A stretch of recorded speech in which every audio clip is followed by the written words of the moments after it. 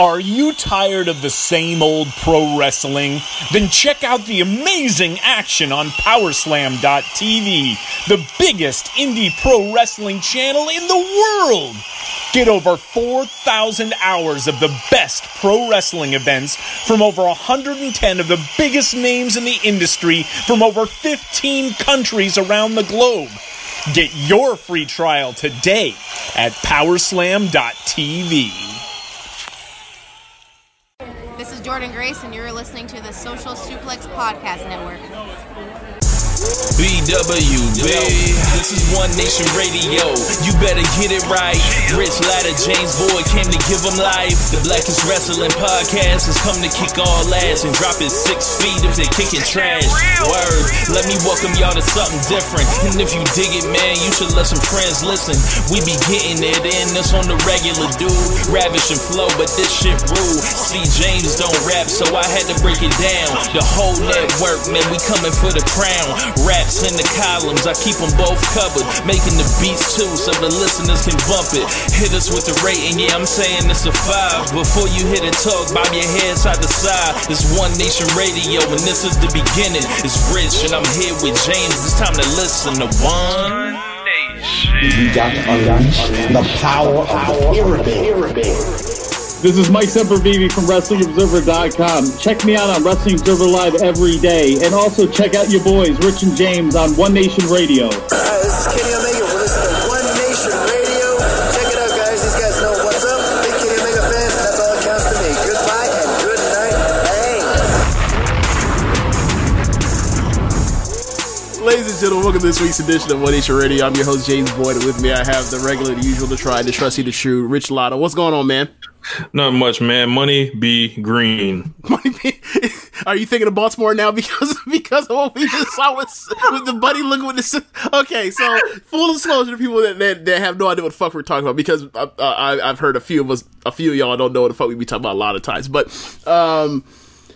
we just saw a TikTok video of some dude with what can only be described as what they call it, a male prosthesis. It's a prosthesis. Yeah. It's a system. It's very similar to the system you see someone like LeBron James wear when it's time to sell cars or Gatorade or whatever, or Powerade or whatever else, Sprites.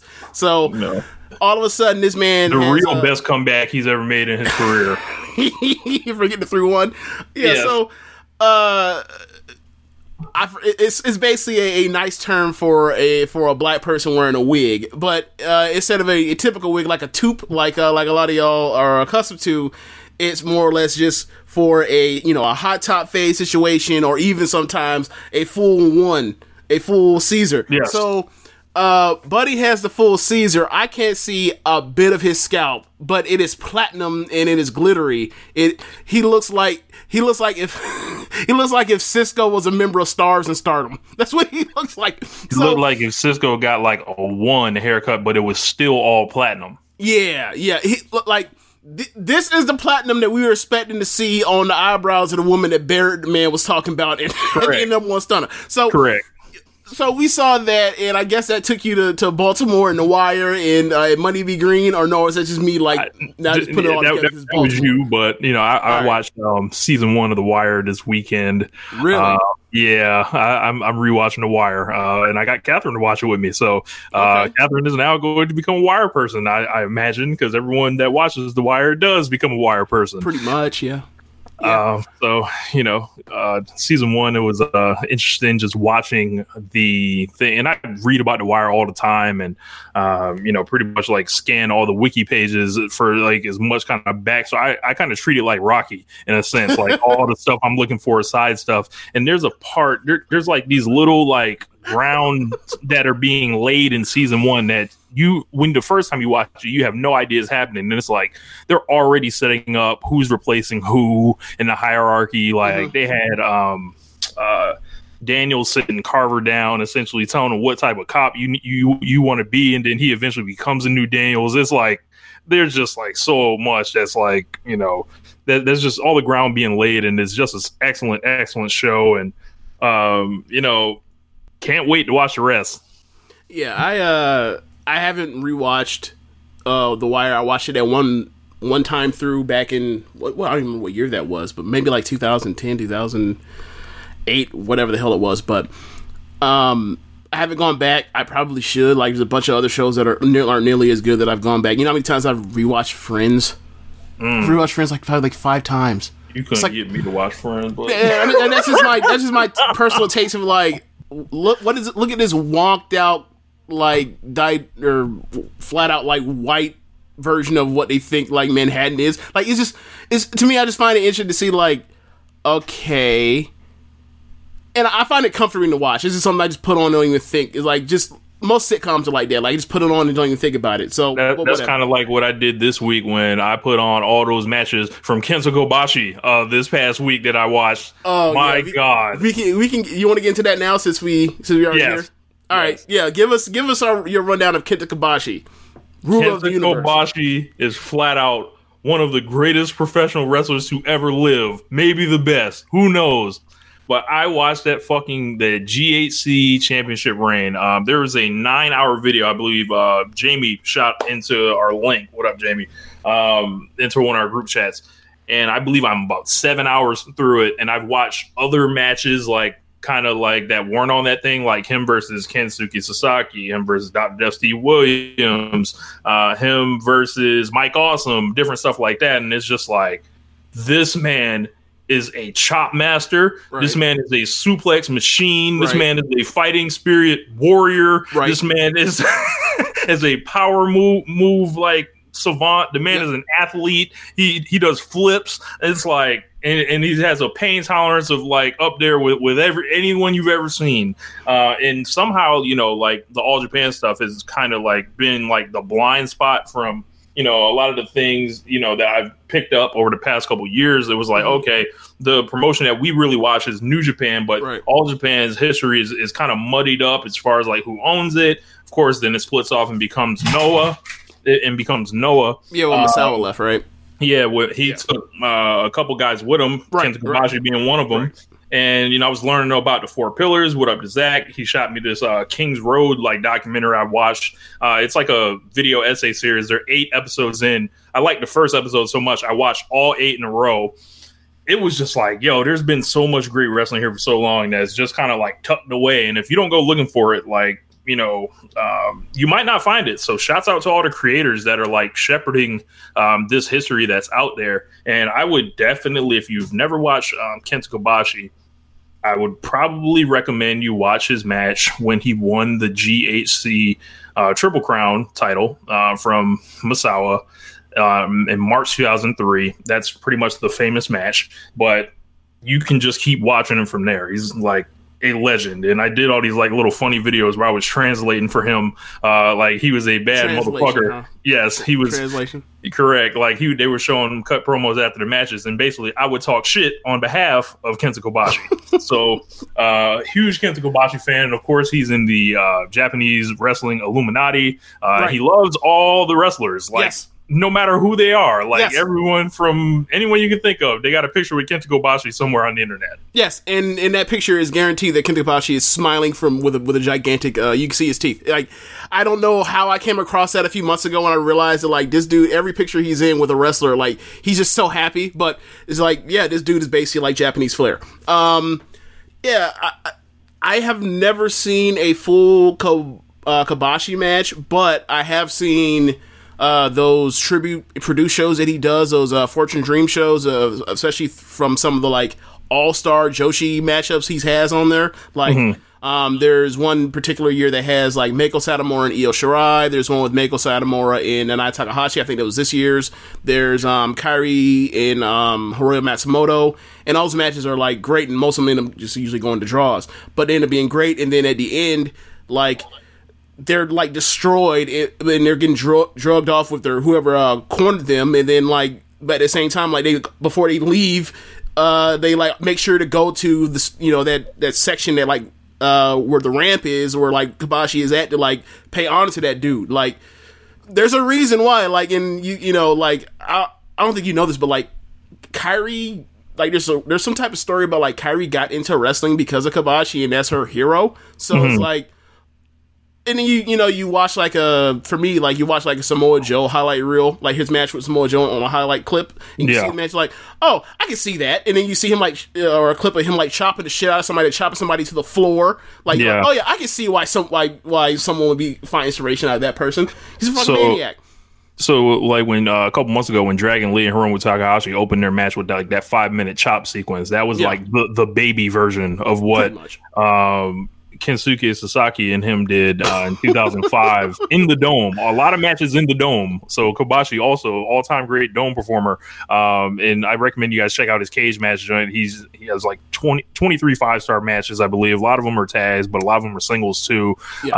He's got just I'm assuming a lot of those tags are like tags during that like 90s All Japan, or like it's Kawada, it's Misawa, like I'm assuming because there's a shit ton of like 5-star level tag match from the 90s or whatever else that I've heard about. I've never seen any of them, but like the All Japan I've seen is like some of the Misawa stuff. I've never seen anything else though. Yeah, like the best way like that for those of you guys that haven't seen him, I can describe him as like a taller, more animated, heavier version. Like obviously he's like what? His body's also shaped weird. Yeah, like in a way that's like almost like Brock Lesnar-ish, but not all the way there. Right. It's like, imagine if Ishii was like 6'3" and 250, but like he had a much more kind of animated demeanor, and he did more in the terms of power moves. Like that's what I can probably say. What I would probably put Kenta Kobashi. He has a flair for the dramatic, kind of like any other great wrestlers you've seen. He had the big clothesline, so like that kind of like seeing how he had we knew the legendary Okada title reign. Of course, he's putting people away with the Rainmaker. Mm-hmm. He was hitting people with the Burning Hammer, which is essentially that huge clothesline, or excuse me, the Burning Lariat, not the Burning Hammer. The Burning Hammer was like, I think, was it when he brought that? That's like the super finisher, right? Super finish, yeah. He had to beat Akiyama with that as well as Misawa. So he only used it 8 times in his career. So, but yeah, I enjoyed that a lot, and that helped pass my week last week. So you have anybody you have in mind for next week that you're gonna go through and look through? I'm glad you mentioned that. Mm-hmm. So I came across something else I wanted to check out. Of course, I saw a Manami Toyota playlist that I'm like, well, I'm gonna be working at home anyway. I got this big ass TV right next to my desk, so I'll just throw that on there while I'm working, and kind of how I did all these Kobashi matches. So looking forward to checking out Manami Toyota. So I can just give you a heads up right now, because I saw I saw some of the list. I didn't read all of it, but the matches that I know that I've seen, the 07 match with Meiko Satomura, they beat the shit out of each other. And the Tokyo Dome match with Aja Kong, like that is, I think that's the best match I've seen in 1994 ever. So there's that. Like you think of like what happened in 1994, like that's saying something. So yeah, there's that too. I saw parts of the hair match. The ending of the hair match is like incredible, especially the post match. But yeah, like you'll have a blast watching her too, because she's a psychopath. She doesn't care. Yeah. I saw. I mean, you've seen all like some of the, if you go on YouTube and type in top moves of Manami Toyota, you can just be like, wow, this for 20 minutes, be like, wow, she's crazy, she's incredible. But she also did this thing besides just like stuff like missile drop kicks off the top rope to the floor, or no hand springboard moves. Like she did this one move I saw where it's like almost like a Spanish fly, but like basically like her and her opponent are both on the top rope, and the person on the top rope is about to it looks like she's about to body slam her into the ring, and she turns it into a like Michinoku driver / like a Spanish fly Michinoku driver. That's the best way I can explain it. What the hell? You have to I have to find it and send it to you. You'd be like, who the fuck would think of doing this and who would like think of that and say no because someone's gonna die? Is it kind of like the deal like where someone like will like spin around and kind of go into like a victory roll? Yeah, like imagine somebody's going for a body slam. And the body slam gets turned into a roll up. Except it's going off of the top rope onto the floor. Not the floor, but the mat. The ring, yeah. Right. And it's like, who gave you authorization? and why would the person that you suggested this to be like, okay, it'll work out, instead of be like, yeah, someone's gonna probably land on their neck and die a miserable death. But whatever. But yeah, she's a great, and I'm probably gonna go through some of that too as well. I think the person if I was gonna do a deep dive on from the All Japan women's side that like I hear a lot of hype about, but I never really got it, would probably be Akira Hokuto. And like, I know most people that are like, okay, most people that have watched the All Japan stuff that like that don't like Manami Toyota getting like the praise she gets from, let's say, the Meltzer marks or whatever, if you will. Like the first person they'll bring and be like, what about Akira Hokuto? And I'm like, what about her? I'm like, no, she's great as well, but like I feel like I have to watch more. That's the best way I can explain it. Like I saw like the first half of her match with Manami Toyota, and I'm just like, unless this gets like dramatically better in like the second half of this match, like I don't see what the hype is about. But you know, that's one damn match, right? But anyway, modern wrestling. Yeah. Yeah. Empty arena wrestling. Yeah. No people gates everywhere. Vince McMahon's no people gate coming up soon. The big no people gate. Yeah. WrestleMania 36 took a major hit this week. Come to find out that shows were recorded this week. The whole show. I'm sure there may be results out somewhere, but for the most part, the only thing I really heard is and I'm not looking for results, so don't send them my way. But for the most part, major thing comes out is that Roman Reigns decided to pull himself from out of WrestleMania due to concerns for the fact that this is a recovering cancer survivor, two-time cancer survivor, and the fact that like he has a weak immune system and there's a pandemic going on, and oh my God, you idiots, why didn't you think of this? Literally a month ago and pull him from this, once we were headed towards this, or weeks ago when we realized that we're headed towards this situation. Right. So it makes for people that, I mean, obviously I don't think they should be concerned about this, but the people that find any reason to dislike Roman Reigns, you have it by saying he's some type of coward or whatever else. Like, and I would say this, if you're the kind of person that want to come out here and talk about a two-time cancer survivor is a coward, let's not talk. Like, how about you just press pause or stop on the podcast and just leave from here, because I think you're a fucking moron, and I don't want you to hear what I have to say, and I don't want to hear what you have to say. But there's also the part, there's that, and then there's also the part where it's like, so Roman Reigns has to be the adult in the room, in a room full of all the adults. He has to be the most adultest adult and say, hey, this is stupid. My health comes before this. I have told y'all yes a million times when I should have told y'all no, and y'all have affected my career adversely in the negative direction. So this time I'm saying no to you off once. And WWE didn't even come out and say, oh yeah, this dude is making sense. We are out here on this bullshit. And didn't even say, like, try to spin it in a PR way to try to say that actually, after all this time, we now looked up one day and decided to pull this guy. No. The story is Roman said no, and they just like, well, we are asking you to do something fucking stupid. So that's the dilemma they're in. So, Rich, what are your thoughts on this? Boy, they are continuing to false advertise him as if he has not pulled himself. That's true. That also, yeah, my internet had disconnected, so I missed the first part of your point. But it's I didn't think the Goldberg and Reigns match had like much really in way of intrigue. Obviously, he has a major health issue that the company is asking him to look the other way from. Right. He's not the only person with a compromised immune system on the roster. I believe Dan Bryan has something like that too, but I believe he did wrestle. It sucks for Roman Reigns. It was always going to suck either way, because it would have been like, all right, if you do wrestle, it's like a zero fan show. There's going to be nothing you can really do about it. Goldberg's in there with you. It's like, yeah. I applaud him for being like, you know what, man, it's bigger than this belt. It's bigger than this company.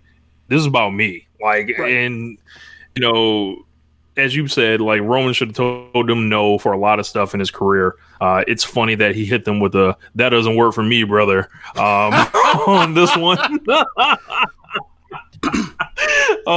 And it's amazing. I wonder who is going to win.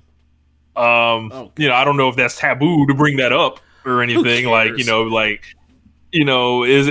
was Goldberg going to win? You know, or was Roman going to win? Who knows? I'm just throwing it out there. But as long as this dude can like have the opportunity to try to protect himself and be healthy like everyone else, then he should do it, because he's at a higher risk than mostly everyone else on there. And it's really it's shining a light on how long this empty arena thing is going to continue overall in wrestling right now. So it was big of Reigns to do that, because like the first person that, you know, tests positive somewhere and it's public in wrestling, it's going to be like there's a lot of pressure on you probably to be quiet about it. And then in Reigns' position, is like, all right, I'm probably gonna get the belt back more than likely.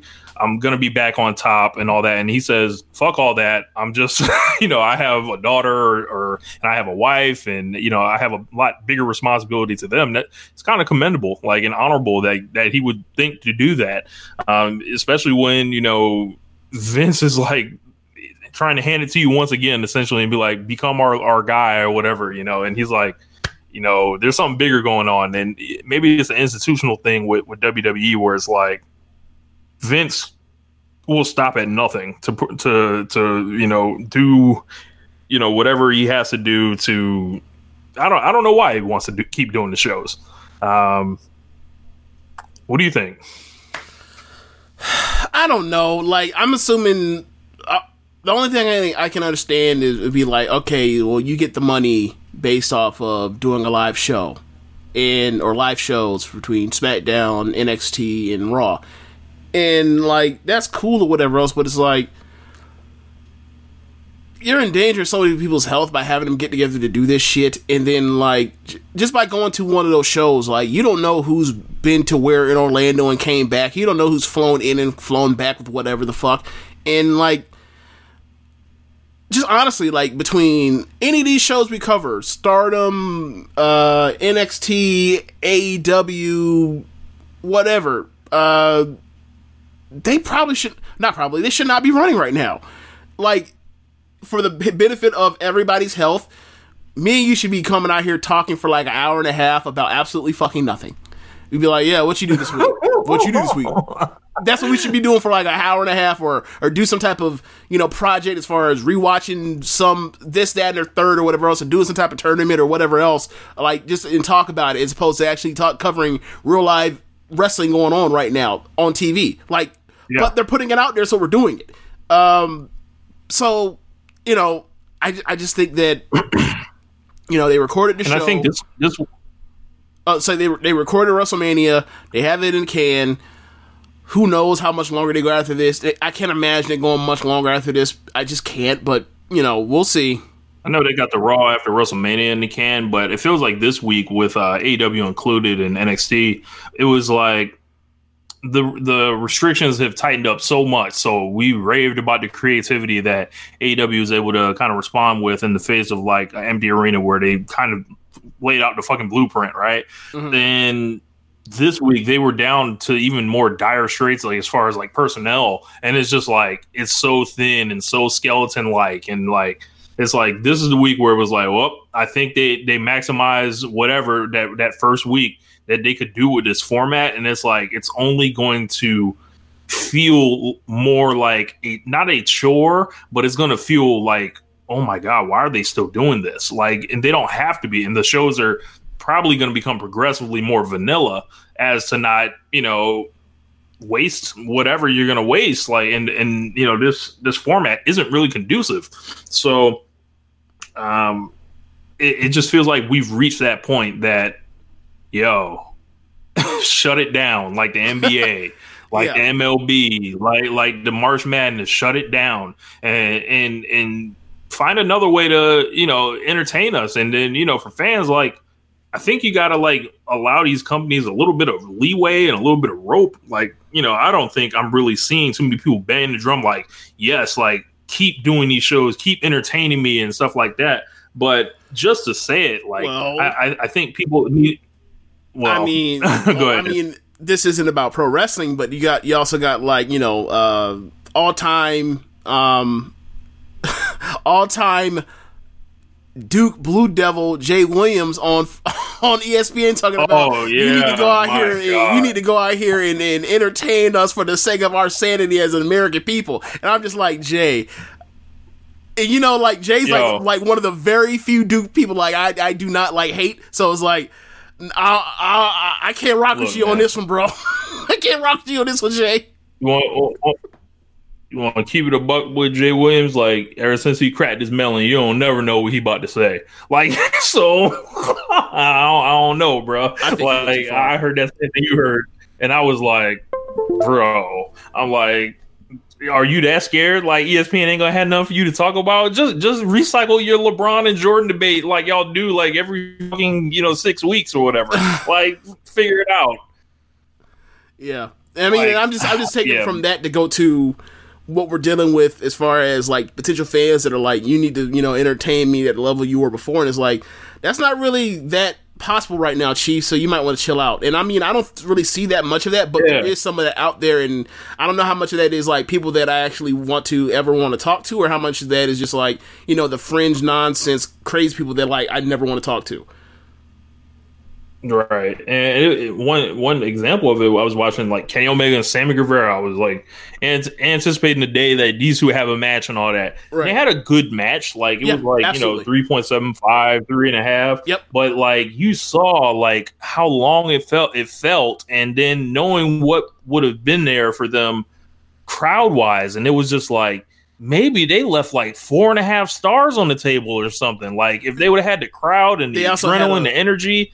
Like, yeah, they also had a layout that was conducive to them having the best match they could. They went out there and said, I mean, some of that is like, Sammy has holes in his game regardless of how promising he looks. And like, he's going to have to learn how to wrestle on the ground and work a hold. And this was a match where he did that through 2 commercial breaks. Was it a match that I would want to see on national television? No, but they still had a good match, so who cares?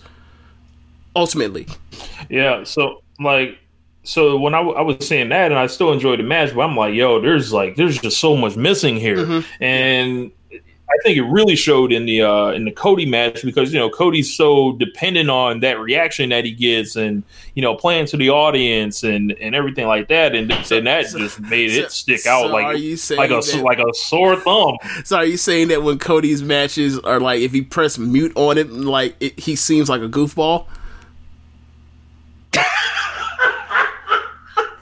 James Boyd said that. I did not. I will reserve my hating for pay-per-views. God damn it, I forgot to listen to this. Damn it. Why is it this every single week? It's Cody and it's Floyd and it's all. I'm about to hear about this. No, but at least okay. So here's the thing. Cody is a fine wrestler, but in this particular instance where there's no crowd, like for him to work, I would suggest that he like wrestles like how he wrestles Darby, or when he wrestles with Darby. Just go out there and just have a match. Like when whose ass did he kick before right before Revolution? Kip Sabian?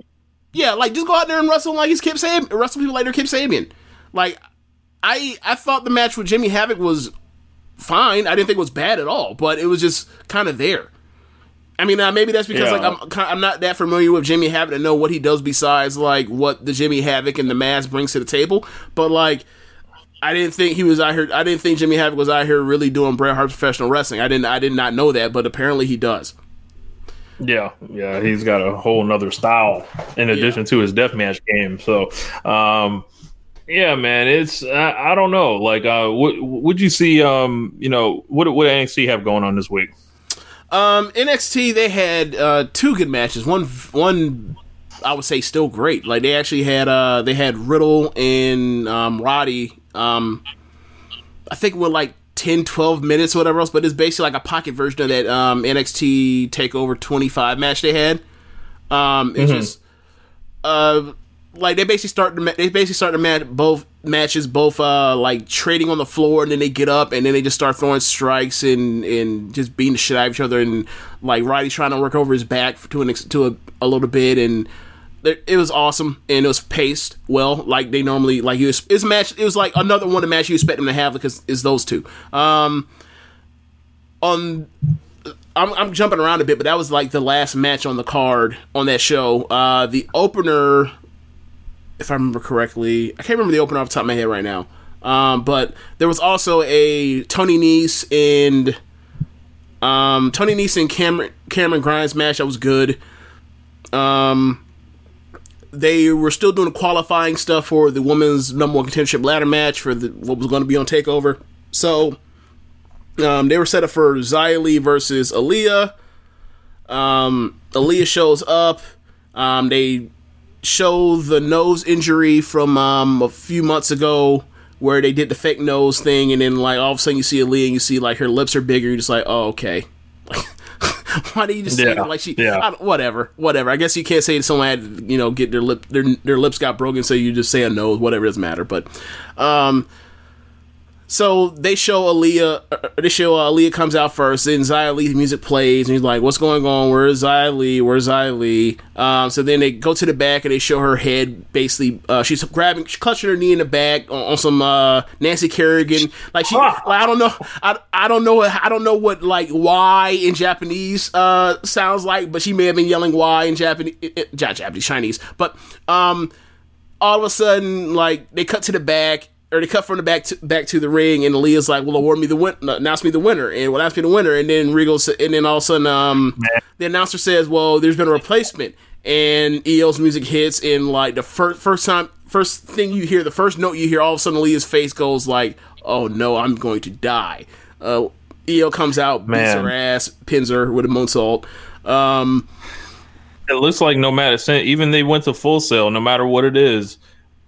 If you're outside the ring in NXT, anywhere, if you're like in the parking lot, if you are in a hallway, it is dangerous. It is not for jokes out there. They have mass assailants. They have people running down on you in the parking lot. They have people coming up to you, attacking you, and rolling around, and you're rolling around on the ground, holding your leg. Like it's dangerous out there. Yeah, and or you can be face down like Aleister Black. Correct. It doesn't matter if you were a group, because all of a sudden Tommaso Ciampa will come out of nowhere and attack all three of you with a lead pipe. It's just rough out there. So EO advances.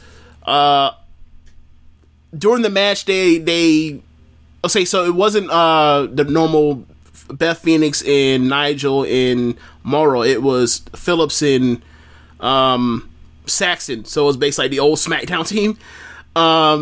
So they put over on commentary that like it was real. Aaliyah seemed real was playing real coy, as if like she knew that like Xia Li was fucked up, so they're putting the blame on her, and it's supposed to and getting away from the idea that if you thinking that like Io Shirai may have done this to Xia. So anyway, she's advanced. So there was a squash match with some dude with some weird name that I can't even pronounce the name, but it was some dude that got squashed by what's his name? What's his fucking name? Was in Sanity. Killian Dane. Yeah. Killian Dane got a squash, beat dude with a Vader bomb, didn't matter. There was also Keith Lee came out. Keith Lee went to cut a promo and explain what happened with him power bombing Dijakovic a couple weeks back. He explains that like, well, I beat Cameron Grimes. Someone hits me from behind with a nightstick. I turn around, I see Dijakovic holding my belt. I thought he was mocking me, so I pop-up power bombed him. I owe him an apology. So Dijak comes out and says, I don't want an apology. I want a title. I want another title shot. And he said literally to Rich, he said to him, you took food off of my family's table. What a horribly written show. So What? It's like, wait a second. So you made the save for this dude. You made the save for whoop your ass. How do you take food off of his table? I don't. Whatever. So out comes Damian Priest. Can these niggas get like? Can we separate these niggas, please? I think it's the last match. So out comes Damian Priest. Damian Priest talks some shit. He says, I also want a North American title shot. That's the reason why I laid into. I took a cheap. I had to hit Keith Lee with a cheap shot. They all up into the ring. They all start brawling. Huh? Like, Keith Lee's a dumbass now. Like, you attacked the wrong guy. No, but he explained, like I got hit from behind. He didn't see the dude. Like, okay, you're in a match. Let's pretend it's real. You're in a match. You're just defending your title. Somebody hits you with a nice stick from behind. You have no idea who does it. You turn around. You see somebody in the ring holding your belt. You pop up, powerbomb him, and then the next time you get a chance to talk, you apologize to the person you powerbomb. That's all Keith Lee did. Oh, okay. I must have missed that apology part. Oh, okay. Yeah, that's what he came out to apologize for, or to come out to talk about. So, while they're in the ring, him and Dijak, Priest comes out. Priest says, like, look, you want a title shot, but I just laid in, but you shouldn't get another title shot. I want a title shot. That's the reason why I laid into Keith Lee. He gets in the ring. Dijak starts beating on Priest while he's in the ropes. Keith Lee pushes him off because he wants a piece. Priest and Lee end up on the floor, so you know what that means. Dijak dive. Exactly. Dijak gets a dive, and then he walks off, and then it gets set like later in the show that like that's triple threat match next week for the title. That would have been on TakeOver. I'm trying to think what else. There's something. One thing yes. from AEW I forgot. Whatever. No. Okay, so here we go. There's Candice LeRae and Caden Carter. Caden Carter. I keep calling her Caden Cross. Caden Carter. They have a match. It was like 3 minutes. It was good. Candice is winning with a K-Brada. So she advances into the ladder match as well. So then they announced that like all the people that lost in these qualifiers, plus Zaya, because Zaya got knocked out of it, are going to be in I think it's a 6-person match, and that's the person that gets the last slot to get into that gets into the ladder match. So right now the people that are in it are Chelsea Green advanced, Mia Yim advanced, Io advanced. I'm blanking out on the other 2 people, but whatever. Bro, an empty arena ladder match, that is going to be like when someone's climbing up the ladder, all that's gone. Yeah. All them bumps for nobody. And imagine Mia Yim. Is Mia Yim in this match? Yes, she is in it. Mia Yim beat Dakota. Okay. Yeah. Okay. So in that case, Dakota will probably win. Oh well, I don't know. She'll probably win this one, but the whole deal, like falling through the ladders, like in front of no fans, no adrenaline rush, just fucking just wear it. Like man. And better yet, it's gonna be pre-taped. It's me.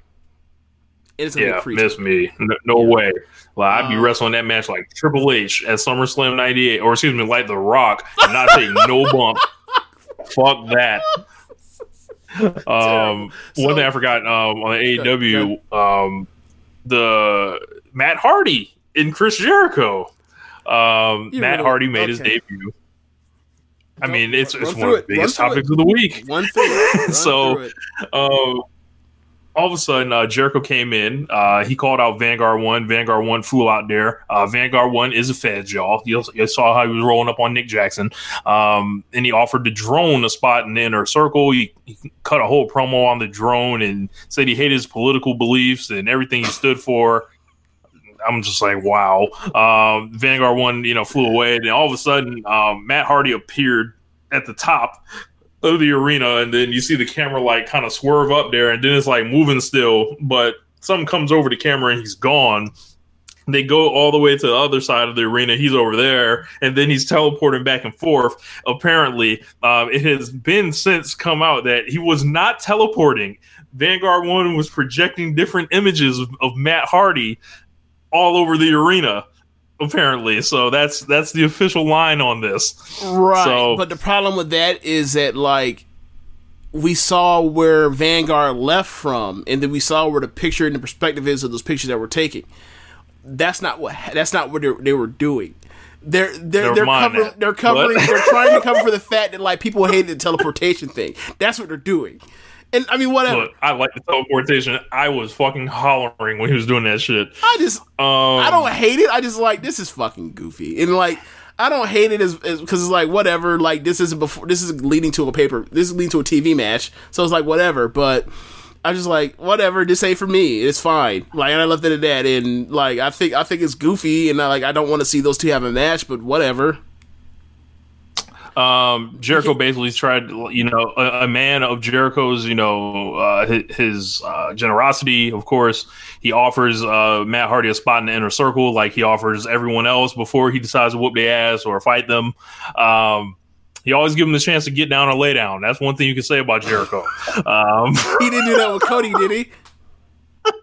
I don't think he did with Cody. Yeah, he only did that. But he only does it with people. Cody already had a group. Cody already had a group. So, Cody got two groups. Wait, you calling their family a group? That's what you doing? Yes, you see all them niggas that be rolling out there. Oh man. Shoot. Then Matt Hardy basically says he's like this new person named Damascus, and he's more than 3,000 years old. He basically said AEW is a paradise, and represents freedom, and he can't allow the inner circle to ruin his paradise. And he promised to delete Jericho. Did a whole bunch of like comedy stuff, like Jericho with these one-liners, like that kind of just bust you to fuck up if you hear them. And it eventually got no fight. And no, don't skip over the elite versus delete deal that they did. Oh yeah, they did the elite delete back and forth a bunch of times. Just was funny. And then Jericho slapped him essentially, and then Hardy basically he's got enough of this clown. Should he slap the shit out of this man? Yes. He's like, yo, you're Matt Hardy. Stop fucking with me. You're not fucking 3,000 years old. And then essentially, he was like, he's like, you are a wizard. So, Sammy Guevara, I forgot what he said, like abracadabra, get your ass whooped or something like that. And then Sammy Guevara jumped. Something like that. And then, Guevara runs behind and jumps him, and they start whooping his ass until Omega and Cody come from commentary with chairs, and the babyface beat up the Hills with a 2-3 advantage. Yeah, and they run, and all of a sudden Matt Hardy is setting off the flames. Like, this man was like on some full, I control fire, I can teleport, I have superhuman strength. Like, this nigga, Matt Hardy, just hilarious. I just laughed the whole time. Look, if you're looking for something serious out of Matt Hardy, I don't expect it here. So, we'll see where it goes. But, this was very, very divisive, amongst, the Twitter sphere. So, I don't know. I expected the goofiness from Matt Hardy, and it made me laugh. So I was okay with it. Yeah. I think it would have, or I think his stuff in the future will be better when it's pre-taped or whatever, like the Hardy compound. So they like the Ultimate Deletion stuff. I think live it didn't work that well. It didn't work as well to me as the previous stuff I've seen him doing that stuff. But we'll see in the future. It's not for me, and I'm just like flat out being like, it's not for me, so I'm not going to critique it that hard. But for me, it's just like, I've still watched it, and like I laugh at times of how goofy it is. But like the stuff that I'm really laughing at is like Jericho laughing at him. so yeah, like the one-liner Jericho was thrown in there, like it was like, yeah. So besides that, they had that Sammy and Guevara match, Sammy and Kenny, Luke Brody. Luke Harper or Brody Lee beat the brakes off of QT Marshall. Jake Hager beat the brakes off of some dude named Chico Adams. I like that the new kind of way he goes into the finisher. He does like a rock bottom, then puts the choke on or whatever. Was that an F4W rib? Was that a rib on Alvarez? Chico Adams, that's funny. Chico, yeah. It looks like there may be a TV match in the future with Hager and Moxley. I don't presume they're doing that on pay-per-view. I hope not. Because that's yeah. No, I'm not putting it for that. That's not what I asked for. Jake Hager in a fucking title match on pay-per-view? No, sir. No, absolutely not. I would assume that's a TV match, but Darby Allin got a win, debuted a new move. It's called the Last Supper now. So something like I forgot what the old school name was for it, but it was a real like thin show. Like a real thin feeling show, real like vanilla, I felt like. So hopefully they can find a way around. I don't think they need to do the cutting to the back. The people like in the picture-in-picture with the yelling and betting on the match, and it's like way too much. And I know they're trying to add something else to the wrestling, but it's like, man. Okay, so what were your thoughts on no women whatsoever? I don't know who was available. But that doesn't stop them from doing a video package or something. Like, right. You can put a video package on the screen. Like, so, yeah, not a fan of that. Especially like last week, they had that nice Fatal 4-Way, or 2 weeks ago, they had a nice Fatal 4-Way. It would have been nice to see someone somewhere, but it comes down to I don't know who was available when to shoot what. So, yeah, same here. It's like, look, man. If you can figure out how to get QT Marshall on fucking TV, then you can figure out how to get a Hikaru Shida or Statlander or Nyla Rose on TV. I'm sorry, there's no excuse for this. But it's like, I remember looking, I was like, okay, so they made almost half a year with no women's match. I was like, it took them that long. But whatever. So yeah, as far as NXT, the rest of it, like the main thing on NXT, aside from the stuff we talked about already, was the match I remember that I forgot about. Okay, so the dude that got squashed by Killian Dane, his name was... Wait, check this out, Rich. This is this nigga's name. It's the actual nigga. Tahuti Miles. I know who you're talking about. I've seen him on the Largo Loop. I'm sure you have. Tahuti Miles. Yeah. They've got to change his name. Tahuti Miles, I think that's his real name. If it is, fine, but even if it is your real name, you need to change it. Like, how do you chant Tahuti? Tahuti. I know you can chant it, jackass. I mean, it sounds goofy. Look, it don't quite slide, Right, it does not work. Like, look, I don't know. Another Miles, huh? What that right? Miles? Oh, like Jordan Miles. Oh, Jordan Miles. It's spelled different, but yeah. Yeah. But anyway, the opener of that show was Austin Theory versus oh my god, Gorgeous. That's right. He's in WrestleMania. Gorgeous. What's his name? The model. What's his name? From Brazil, or said his residence of Brazil. Pretty boy. Tyler Breeze. Tyler Breeze, that's his name. Yeah, they had a match. It was fine. It was fine. That's the best way to say it. It was the third best match on the card. But basically, they had plugged that they were going to do this like celebration for Adam Cole for it being his. He broke the record for longest NXT Championship title reign, and they basically just cut to him doing a video from his phone when he's like, I guess, at his house in his pool. And quarantine. He says, like, I guess so. So he basically says that Velveteen, you've done nothing to deserve this title shot. So, but I know some of my undisputed homeboys want a piece. So here you go, Velveteen. Next week, you will go you get Bobby one. Fish. Like, why would I want to wrestle him? Right. So that's what he ended up doing. And then like the main event was the last segment was Triple H in the ring. He goes to try to describe like I think he says like Ciampa versus Gargano is the greatest feud in NXT history, and then he goes on to like he's about to say something else, and then like Ciampa comes right out. And then Triple H is like, hey, man, before we get anything or whatever else, like, I want you to let you know, like, there will be no physical contact. None whatsoever.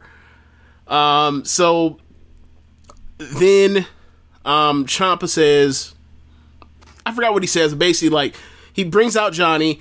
Johnny's like, I'm not getting in the ring with this fucking guy. The reason why I just had to spend a whole bunch of money on a fine I just got because this crazy fuck attacked me, and then he wanted to escape through the medical window when Johnny threw him out the window, and then he's the one that threw the weights through the mirror in that weight room in the PC. This is all his fault. So then Triple H says, you know, you have some points, but there's also another point against you. You're the one that put your hands on the ref, right? So, like, you know, Johnny's basically being a heel or whatever else, and then says get in the ring, and then Triple H basically says, well, look, I've been here, I understand this, I've been through this, I was in the same place with Shawn, and right now you guys may not see this, but you're going to see later in life that, like, there's more to life than just wanting to be number one. There's more to life than all this, but I understand what you're in, so I'm granting you this. And he's like, oh, really, Triple H? Right. So, look, this isn't quadruple H. I'm sorry, this isn't Triple H that all of a sudden gained 30 pounds and became quadruple H. This isn't the King of Kings. This isn't the ass kicker. This isn't the assassin. This is Uncle Paul. This is Uncle Paul. So Uncle Paul's telling counseling his two badass nephews. Yes, exactly. So, he says, I understand that you're at this place, and the only reason why you guys are still employed to this company is because of me, because Rico wanted both of y'all fired. He wanted both of y'all out of NXT. And I'm like, oh yeah, y'all want him out of NXT. Y'all want him out of WWE. You know how bad that would be for you if they ended up in AEW. Can you imagine Gargano Omega? Good God Almighty. Might be the end of One Nation Radio. Why you say that? Just, you know, that's your guy, and Omega's my guy. I wouldn't care. I just want a 7-star match, or whatever y'all call a 7-star match. Hey, we seen one of those. You know, to me in 2018, you can pull it up. Look, you know it's better than one 7-star match. Two. So anyway, but yeah, so they continue going back and forth. And, like, it was a really good promo. I can't remember most of it, but, like, it was very good segment. And it's like, this has become one of the best talking segment programs. And, like, something that, like, WWE has to match with, like, the stuff that Jericho does. So, I got one question. Mm-hmm. So, with Triple H being in this segment right here, is he going to fully make this a meme and become the special referee? No. Okay, so this is what happened. So, this is what happened. So, Triple H says, like I understand, like, what y'all are going through, and something like this deserves to be on the biggest stage.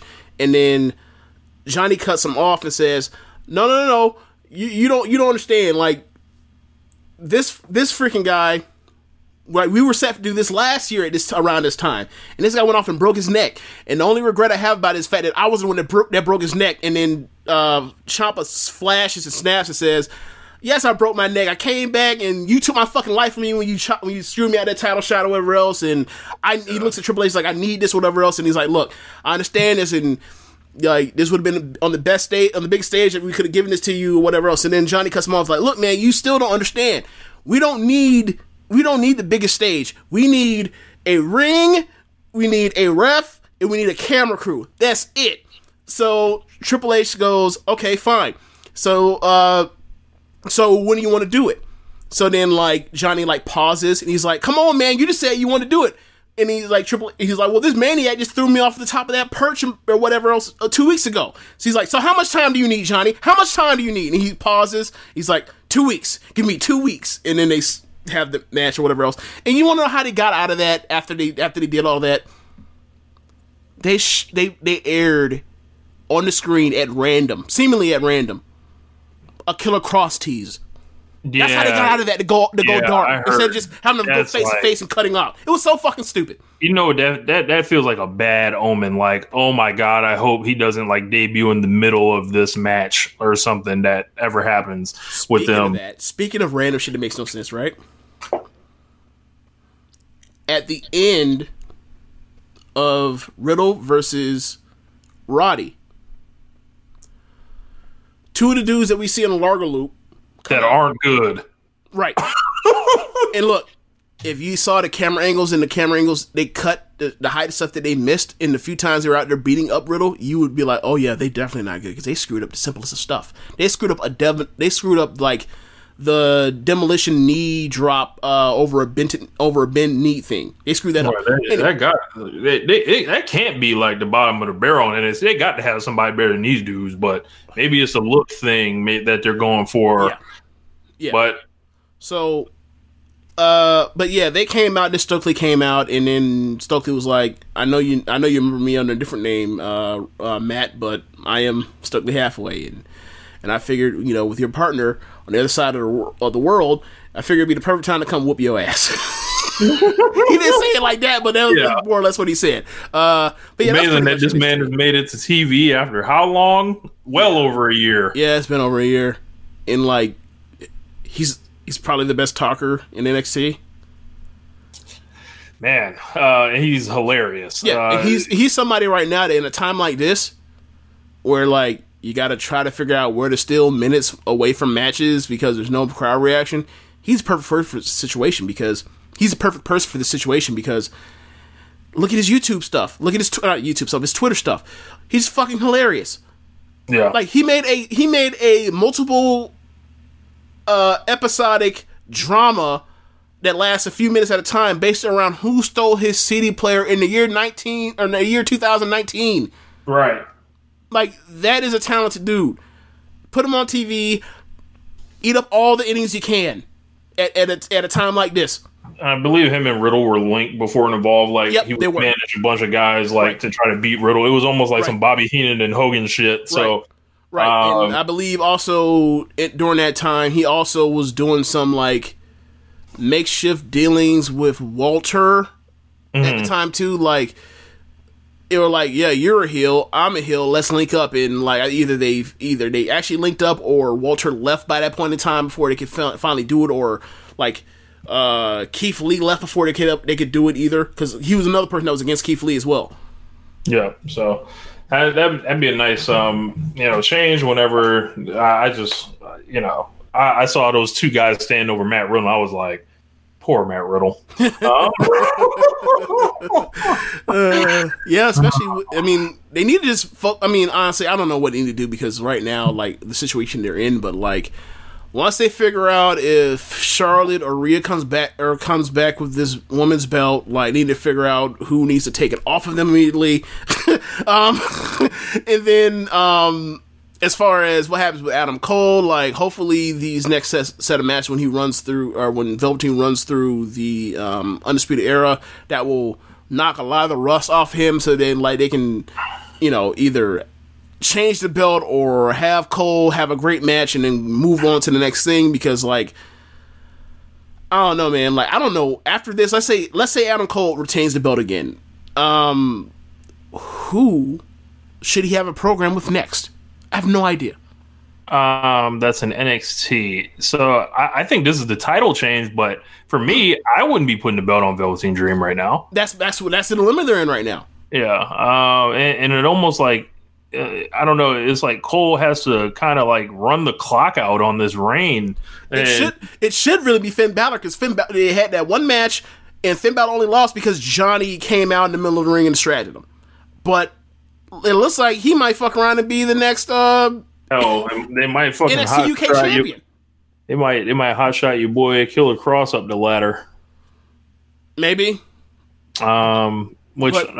People I don't think would go for that. There was also a ridiculous Dexter Loomis vignette I saw that was on Twitter. That man looked like that man looked like a raper.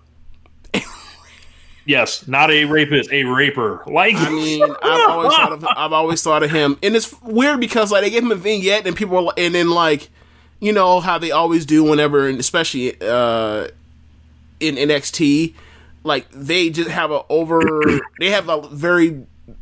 just a staggering lack of like diversity in like how they debut people. Like everybody is it's always some mystery type shit. Like, they brought back Velveteen Dream as some mysterious figure. It's like, what the fuck? Like, and I don't mean like the mystique of him being Prince. I mean like they had eyes and numbers, and you're supposed to figure out the puzzle of what the fuck that was. It's like, nah, man. Like, just have a video say, hey, man, I'm coming back. Like, whatever. But you got to do. I think if you keep it on Cole, you have to break up Undisputed Era, and Roddy has to fight him. That's what they should. I mean, they teased that around. Like, they teased that immediately after the WrestleMania match last year, WrestleMania weekend show. So, like, or Keith Lee can come off that North American belt. That's what I was getting to. That's what I was getting to. Have Keith Lee beat him. That's what I was getting to. The problem with their main event scene in NXT right now is the fact that, like, they held off on Keith Lee for so long that they put Keith Lee to the North American title, and then in the meantime when they put Keith Lee to the North American title, they completely nerfed him down. They nerfed Riddle on the other end, and then put Riddle towards being a tag guy now. And it's like, all right, those were the two dudes that should have been the next champion after Cole. Now look where we are. Like, Keith Lee can't get to that until like November. Right? And then, like, Riddle's a tag guy. Riddle's probably gonna be tag champion for like 6 months or more. And then if he does that, like, you would assume that you're gonna get a feud out of him and Dunn, because that'd be awesome. Yeah. Like, I mean, you could have did Walter. Do I have to start looking at the Largo loop? My God. Ugh. I mean, you could start bringing up Jake Atlas or fucking. I think it's too soon. Yeah, like. But they could have brought up Walter, right? They could have brought up Walter, but because especially after Worlds Collide. Well, Walter can't get in the country. But even before then, they were about to do Walter versus Finn Balor at Dublin. Right. So I don't necessarily think that was in the cards either. So this is where we are now. Like, you've built up no baby faces. Like, you could. Oh, you mean Triple H not having a clue, like, on how to use a baby face? Or man, what a damn shock. But this wasn't a problem until they beat Johnny all the time in every title shot he had, and then they turned him heel and then turned him right back face, and then he was champion for 2 months, and then he lost it. And now you can't really go back to him because, like, you beat him all the time. He finally wins it, and then he loses it 2 months later. It makes it like a fucking fluke. So now he's just bad. You're not supposed to just beat a babyface immediately after they fucking win it, which is what they did because of the injury. So it's like, whatever. Like, this is what happens when you keep delaying shit to where he's gonna, like, it's gonna mean so much more. It's gonna mean so much more. And now look at it now. So nah, man, you gotta cash that shit in. Like, reasonably well. Don't be afraid of it. Right. So. Like, that chase shit, I remember him chasing, and now that man can't chase no more. So, like, in the meantime, like, in the back in the day when you had Neville and Sami Zayn and, Nakamura, Finn Balor. It was easy. Right. Just put them up to the belt, and then when it's time for them to move on, they lose, and then they never hear again. Right. Now, people gotta stay. And the people got to stay, or the people that's like, people need to be the champion, but it's like, they've already been champion. Now what? And, like, months ago, we were saying this about, or 7 months ago, we were saying this. Like, I don't know why they wasted so much time, especially, like, the summer last year. Like, after June, when they were doing the Breakthrough tournament. Mm-hmm. We're like, why are they wasting so much time? They need to get Keith Lee and Riddle going. And this is where we are now, because we knew those were the next two dudes, and they didn't make it the next two dudes. And you look around, who are the next two dudes? And you're like, there ain't nobody, right? Because those were the two next dudes, and you missed it. I think they're going to put it on Dream, and I think it's going to be a colossal mistake, right? Because I mean, I don't know how much time he needs to get back to where he was, but his storyline, they made it make sense, and after the fact, and, like, now they're giving him action instead of just going straight to it. They're delaying the match. Like, they lucked out. They lucked out in the pandemic, because if they were going to go to TakeOver, if that would have been the match. It wouldn't have been you have to go through the Undisputed Era. like All step right, by so- step. so- It would have. So now it's like they're making it make sense now that they have time to make it make sense. Well, not now they have time. Like this was all they're doing. They had all these plans. They knew they were coming back. All that shit. Like they had a plan to hot shot some shit, and now they're making it make sense now. So if you're Velveteen Dream, right, or if you're putting the belt on him, like I guess the way I would do the title reign would be he would beat Adam Cole, Johnny Gargano would beat Ciampa.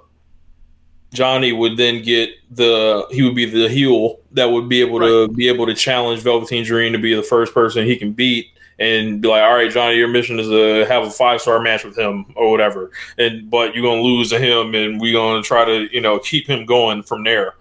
Like, I think that's like where you start with him at least. That makes sense. I would probably try to save the Johnny in, obviously if you're out of options, but I'm looking at the heel side, and it's like we can't face Roddy in the future because he's already faced Roddy a million times. If Velveteen is the babyface champion, is what I mean. Right. Can't do Cameron Grimes. No one will buy that. No one believe that he'd be a contender for the North American or for the NXT Championship after he can't even beat Lee. Hell, have Ciampa do it and have Ciampa win and turn heel. Like, and be like, yep, I'm always the asshole I always was. And then have Riddle or Lee chase down Ciampa. Yeah, and you could play off of the fact that, like, he had a championship match before, he couldn't beat him, I'm a year stronger, better, whatever the fuck you want to call it. Yeah, that makes sense.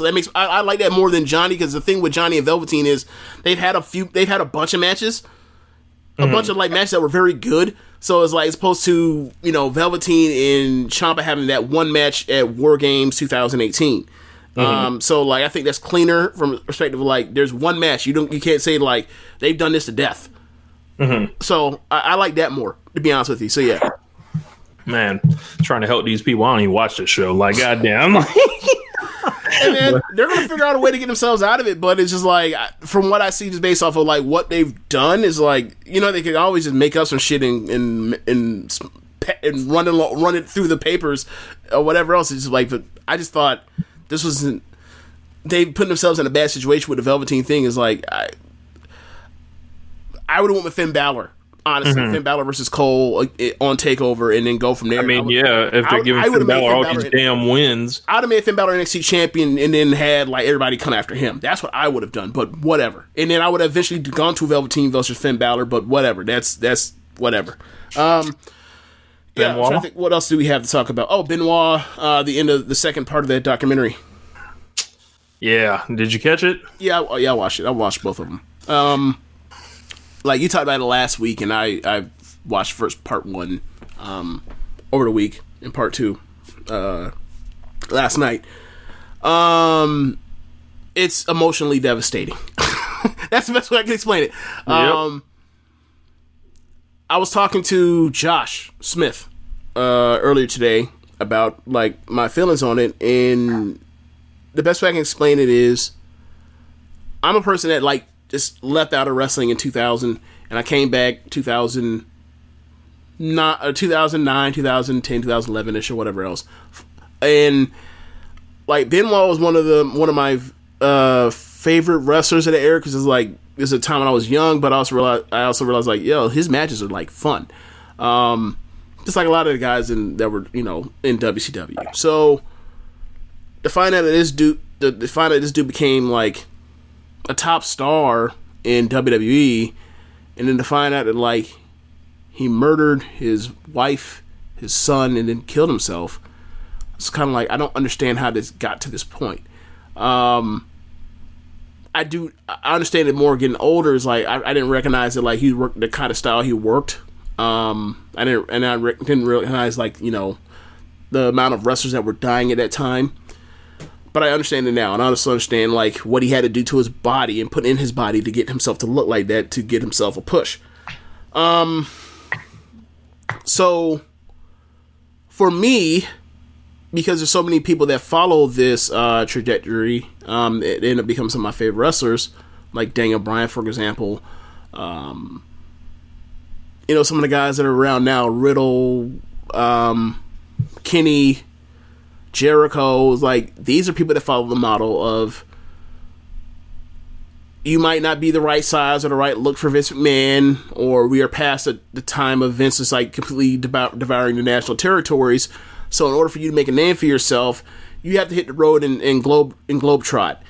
And I'm not saying that Eddie and Benoit were the first people to do that, but they are two people that are the people you point at as far as they laid the blueprint for that, right?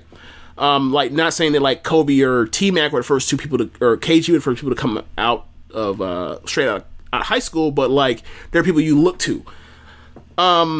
So for them to be influential in that way, and to see that moment where they win at WrestleMania 20, and they had that moment where they're in the ring together, they're both holding their titles up as these two people that persevered over all these odds because they refused to hear a no. And then to watch it from the perspective of that kind of drive also led to this. And I'm watching it and I'm just like, just a fucking wreck. Just because, like, the amount of guilt I have for the fact that, like, I had so much. The fact that, like, I felt so much for that moment while in this documentary that's describing, like, this is one of the steps that leads to this, and I know what the back end is coming, what I'm about to hear, and it's like, I feel so guilty and terrible for the fact that, like, I ever felt for this moment. And then from there you hear more stuff that I never knew. I knew they were friends. I didn't know they were best friends. I didn't know they were like that close of friends either. So like that makes it even worse with like the Eddie death. And then like, I think at the end Jericho said something along the lines of like, you look at both of them as them being such great friends, and like one person's career is going to be remembered and held up in like they're basically equals, and then you look at the other one and he's like the fucking black sheep of the entire industry, and it's like these are two people, these basically like two sides of the same coin, and like that's what makes it kind of interesting and scary and everything. And I was like, yeah, like for him to say that at basically like the end of part 2 after going through that whole thing, is like, he's absolutely right. I think this is the pro wrestling documentary of a lifetime. I was, I watched it in the morning, before I had work, and it was just like, I went through the rest of the day kind of just thinking about like, yo, man, because like you, I wasn't watching at that time, and, I didn't really know all the details around it. And, the more the years have gone on, I've, gone into figuring out like what's happened, but then seeing all these people that are that close to the situation.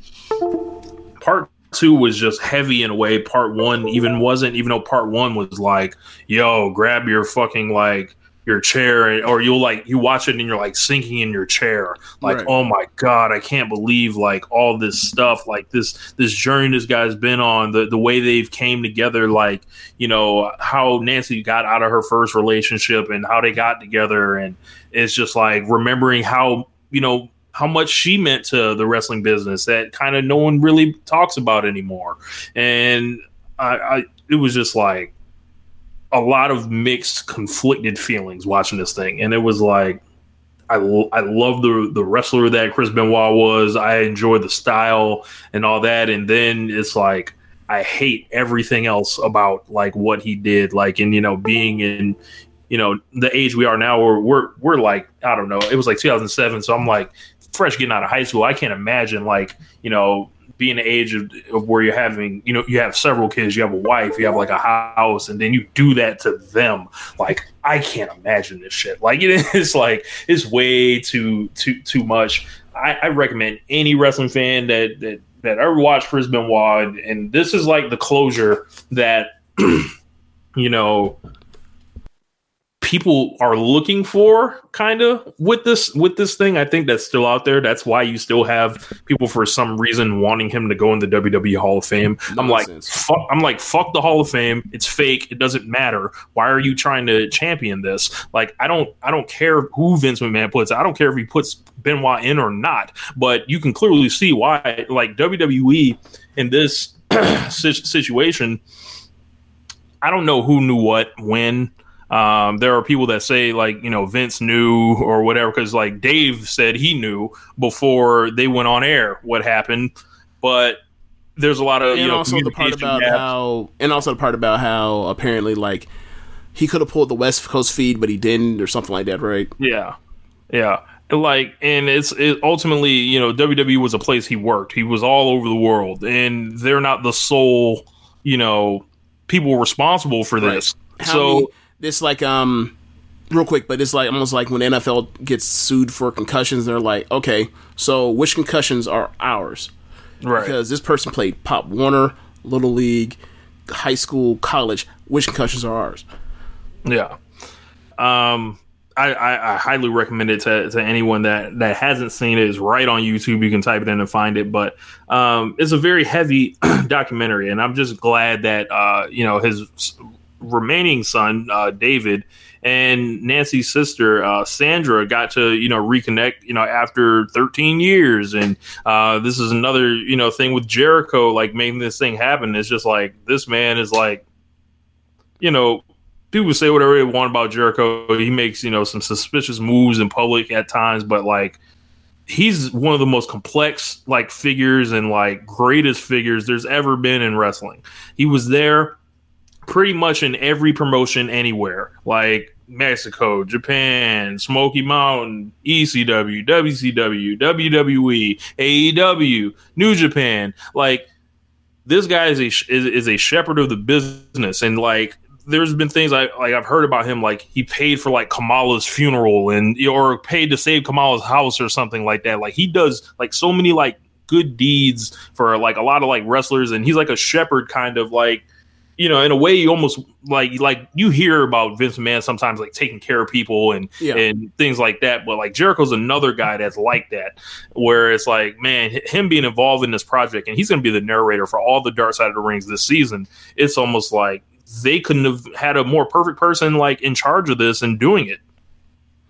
Yeah. There's also something that clearly was so close to him, and something that, like, has clearly been on his mind over the last 13, 14 years, or really 15, 16 years when you include Eddie's death. So yeah, I think, you know, I mean, I hope for some people that, you know, didn't know the full scope of how heinous his acts were. Like, 'cause I had no idea that, like, I had no idea how they died. I just know that he murdered them. I had no idea how gruesome it was, whatever else. And like, that is like what he, like, to hear what he did to his wife is just, yo, he bound her, put his knee in her back, and then strangled her from behind until she couldn't breathe anymore, until she was gone. Like, yo, that is like, you know what I'm saying? Like, that's fucking ridiculous. And then to hear how he went, where it's like he broke his fucking neck. Yeah, he did a Google search on like painless ways to like commit suicide. So it's like, you do all that painful shit to someone else, but you want to take the coward's way out. All right. And then ultimately he ends up actually like killing himself in a gruesome way as well. It's like, yo, that's like, I can imagine. And like, I mean, obviously, his acts are ridiculous, but it's also like, look at the environment he's in and what helped lead to, or what contributed to this, at the least, right? So, like, with all the steroids, with all the concussions, with what we know about CTE, and then you hear about, like, his brain is like, and it just filled up with like deposits, Yeah, 85-year-old brain. It's like, yo, this all bad. Obviously, the business has changed since this has happened with good reason, but it's a reminder that it could always be. It can go back to that in a heartbeat. Like, you know, seeing how like we don't know what these guys had to do to get from match to match or whatever, and feeling like that pressure, like so. And there's a lot of like couple things with the drug testing and all that. Benoit was using like he was getting the exemption, right, the because he already was using so much PED, so it is like, you know, shit. Right. So that's how he was able to pass these tests or whatever. So like and that goes on to this day. Like Ryback was getting TUEs and things like that. And I imagine someone like Randy Orton or maybe even a Jinder Mahal or something like that. Like, to see someone blow up that fast, it's like, all right, something's not right here. But, yeah. So, like, and it's just like, it's a stark reminder. And it's like, fuck, I hope no one ever turns out like that again. And you can never be sure. Right. Yeah. Yeah.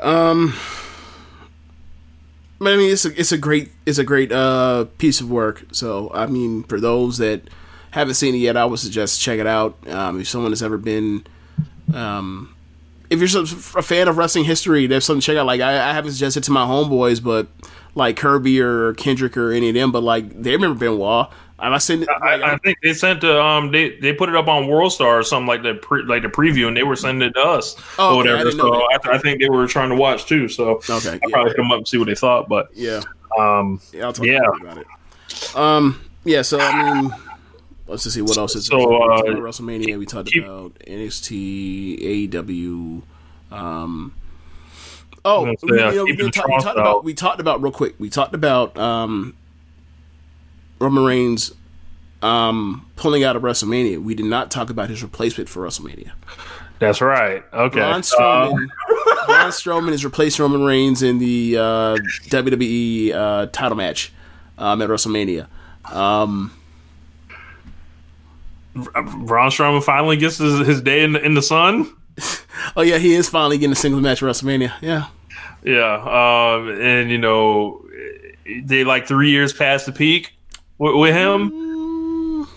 2.5 years past the peak.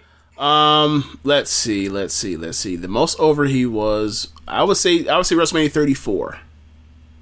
WrestleMania 34 is when they missed it. Definitely. You don't think it was No Mercy? 2017? I mean, as far as WrestleManias go. Oh, okay. Yeah, in that case. But yeah, and we're way past that window. Of course, he sticks his foot in his mouth. Braun Strowman blocked me, by the way. So yeah, I joined that club. But he finally gets his shot. I don't know who's gonna win.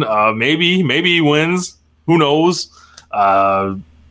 I can't really find myself to care either way because it's not like, you know, it's like, all right, Strowman's the champion. Better yet, right.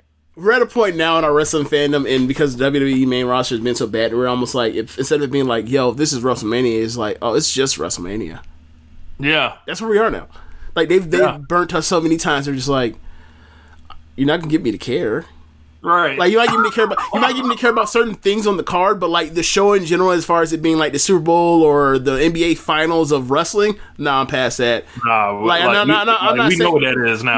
No, I'm not even saying like the status of what it really holds as far as like it's compared to a takeover or to a AEW pay-per-view or to a Wrestle Kingdom or Dominion. I ain't saying that as far as just like the headspace that it used to hold WrestleMania in regard, like the shows that actually like that I cared about back then, they still hold that emotional weight to me. But like going forward and knowing knowing what they do on their TV to get to this point, nah, man, you burnt me on that. Like the last one that really got me in that way was like probably 33 because 33 was built so well.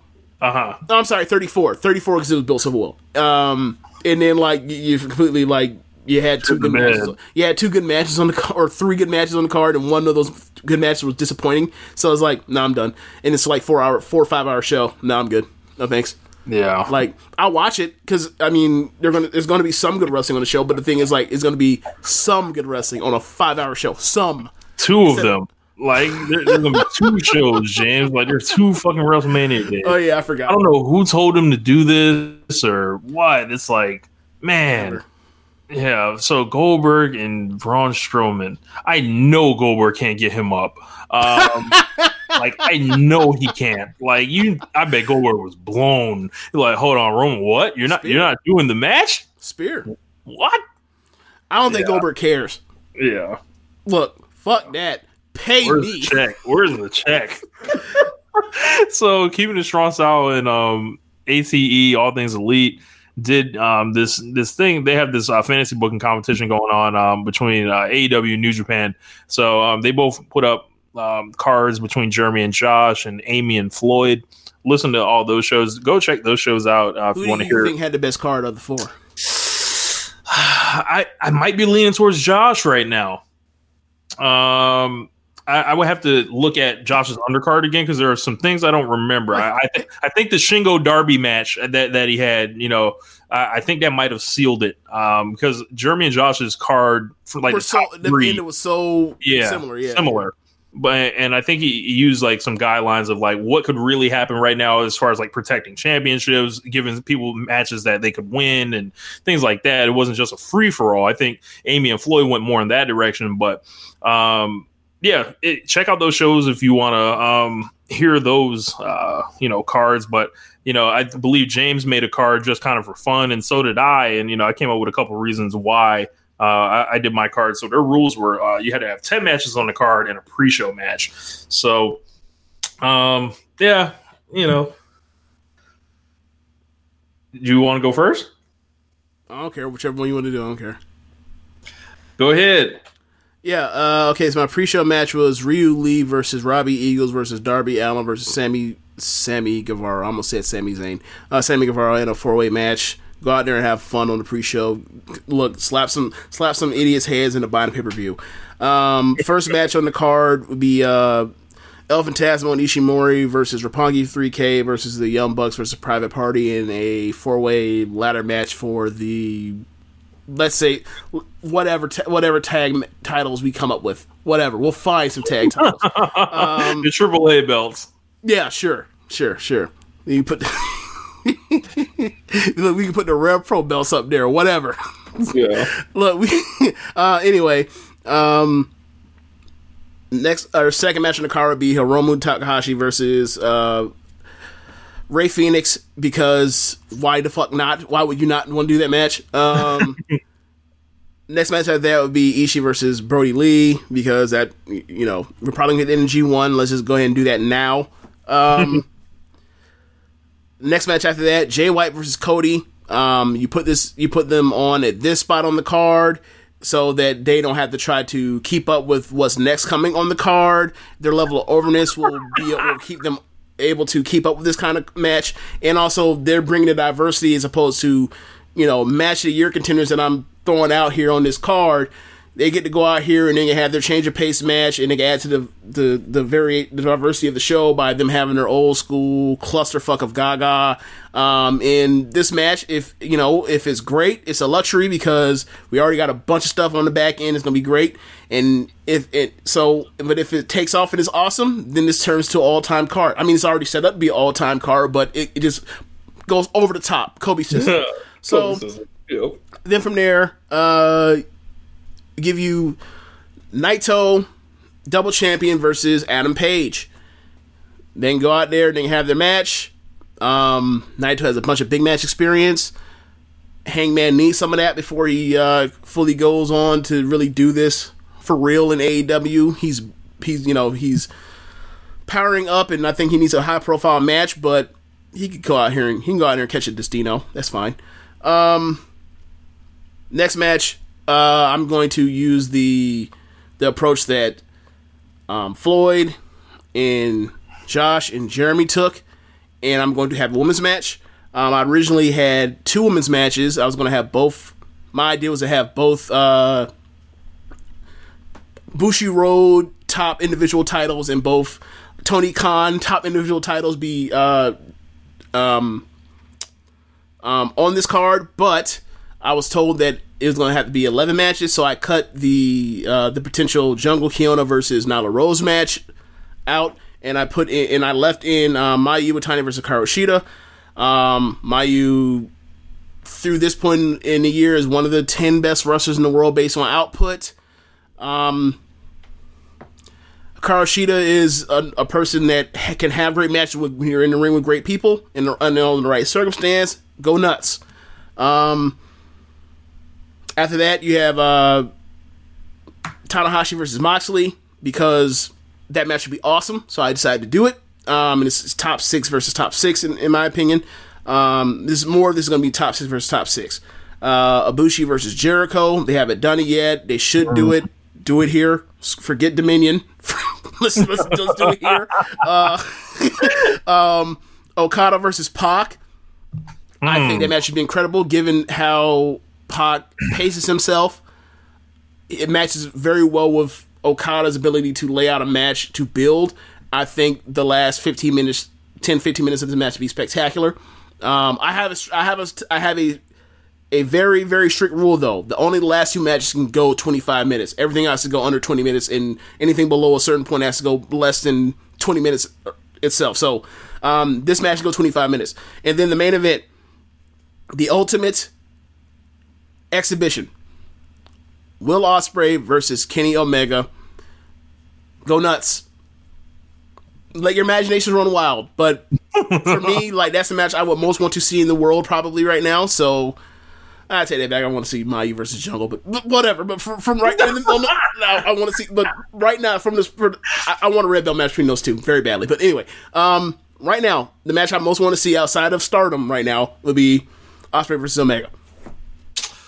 Awesome card. I saw your card, and I was determined not to repeat anything because you sent it in the group chat first. So mine's a little bit different. I tried to do some things where I could use guys in a way where if I was building a card, I'll put them here. So people that just missed, I was going to use Joey Janela somewhere, but he just ended up getting cut. I forgot where he was. It's competitive business. Yeah. So competitive business. So pre-show, I've got Maxwell Jacob Freeman versus Yuji Nagata from WCW. So thinking here is, Are you gonna have Yuji Nagata beat his ass and then at the end have MJF win? Yes. God damn you.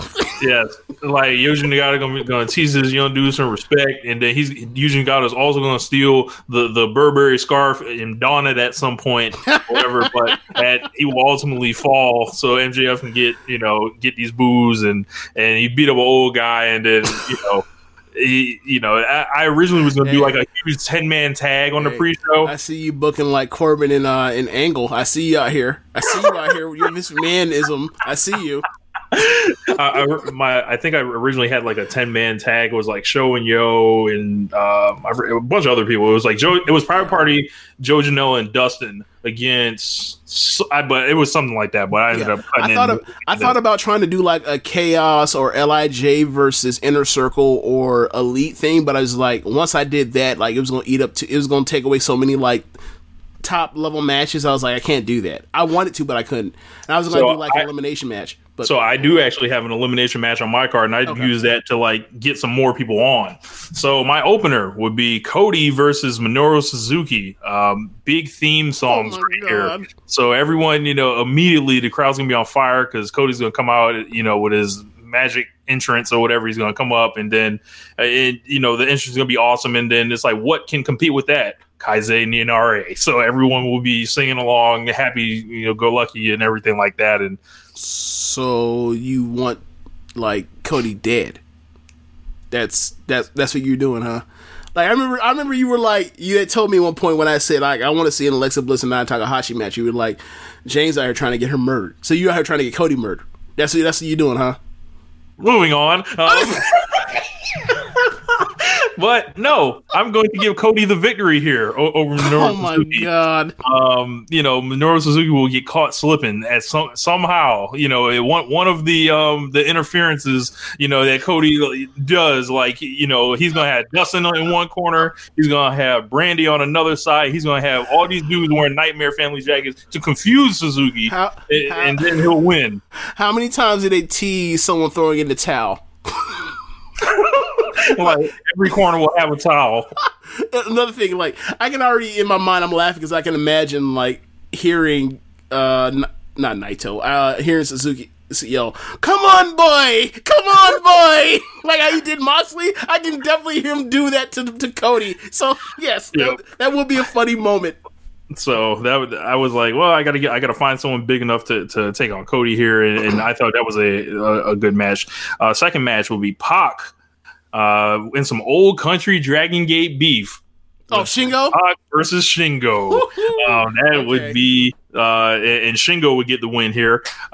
He would, they would beat the hell out of each other, and it would be extremely fast paced and Power Junior wrestling here. Up next, I've got the Lucha Bros against El Phantasmo and Taiji Ishimori. RLPW. That's all we're going to do here. And Pentagon's going to get the pin on El Phantasmo. After that, we've got a monster face versus a fucking asshole. So, yes, you heard it right. Darby Allin versus Jay White. Jay White using that size advantage on him. Everyone's going to fucking hate his guts, and the crowd's going to go nuts and love Darby. Think like, Darby fighting Sammy Guevara, but like a little bit different dynamic in the crowd where no one wants to see Jay White beat Darby Allin. So, and since Rich Latta is a good booker, Darby Allin will win. And give the people what they want, We'll give a Darby victory. So, you really hate Jay White. What's up? You really hate Jay White. So, after that, we trying to find out who is the big man in these streets. So, we've got Tomohiro Ishii versus Lance Archer. So, yeah, I would have loved to see it in the G1 last year, but they were in different blocks. So, and Ishii, all 5'8" of them, squaring off with Lance Archer's 6'8" or 6'6", whatever the hell he is, looking eye to eye, so to speak. But up next, and I gave Tomohiro Ishii the win there because this is a Rich Latta show, so Tomohiro Ishii is going to win. So up next, I've got a battle of the young aces. Will Ospreay will be taking on Hangman Page, and the challenge will be go get it. Like, show us why you want it. And what is it? The crown. Like, so that would be that match. Up next, the AEW champion Jon Moxley will be facing Zack Sabre Jr. They were already set to do this match in real life, so we're going to speed that up a couple months and get it going here. So you just blatantly stealing like Gato's booking, huh? I mean, why not? The man's won best booker 8 out of the last 10 years, so be a good booker like that. So, but Mox will fuck this geek up, and none of the wrist locks will work. This will essentially be like an entertaining squash match. So he's gonna beat him like how he beat up like Darby and Sammy. No, like more like. And then my semi-main event will be the Inner Circle versus LIJ. So okay, it will be Jericho. I see what you're doing. You get Naito protected. Right, and you get Naito. That's the reason why I was trying to figure out if I should put LIJ in there, and too. And I was like, look, man, I don't really know. Yep. I know Jericho. If I put Jericho in there with someone that can go, it'll be fine. I don't know about Naito these days. Well, okay, yeah, all right. So I've got Jericho, Sammy Guevara, and PNP as the team managed by Jake Hager. So Jake Hager will be on the outside of the ring, cheating exactly, and then obviously, Shingo Takagi wrestled earlier in the night, so this was to get him out of that match, but give them that advantage, so to speak. Mm-hmm. Taking on Hiromu Takahashi, Tetsuya Naito, Sonata, and Evil. Hiromu Takahashi in the end, will survive Jericho and Sammy as they prove they are the most cohesive unit. And then, that was our third from the top. Sorry about that. Our semi-main event here, the Mega Aces, Kazuchika Okada and Hiroshi Tanahashi versus the Young Bucks. So the Bucks come up against a super team here. Okada ends up getting the pin on Matt, and the Okada Bucks fall from the sky. How long does this match go? 25. How did the Young Bucks go 25 minutes with like two greatest wrestlers of all time? Because they're the greatest tag wrestlers of all time. That's why. So, but they lose. Okay, if you say so. Like, whatever. Like, in theory, if they say like, yes, we're going to go out there and go 25 minutes, yes, sure. In kayfabe, that match should go like that match should go like 10 minutes tops in real life or kayfabe. This man tripping. I'm dead serious. Our main event here, conspicuous by their absence all over the show. You guys should already know what it is. The Golden Lovers collide. Kenny Omega versus Kota Ibushi. The long match that they've always wanted to do with each other. It's not a G1 match. That isn't, kind of happening out of necessity. This is like the one. So that's the main event here on the card. So, go ahead. Sorry. Go ahead. But that was it. And Kenny would get the win over Ibushi here. A, because it's my card, and B, he's never beaten Ibushi before. So this would be the time to finally have Kenny beat Ibushi here. Okay, so I believe Josh and Jeremy had venues. Where will your show be taking place at? Let's see. I would probably do it at... I think I'd do it at Staples Center. Okay. So... Do you have announcers? No. Just do it straight like there ain't no announced team. Well, okay. I'll call in the golden announcer Don Callis, and Kevin Kelly. We'll just bring those guys out and see if they'll work a night for me. So okay.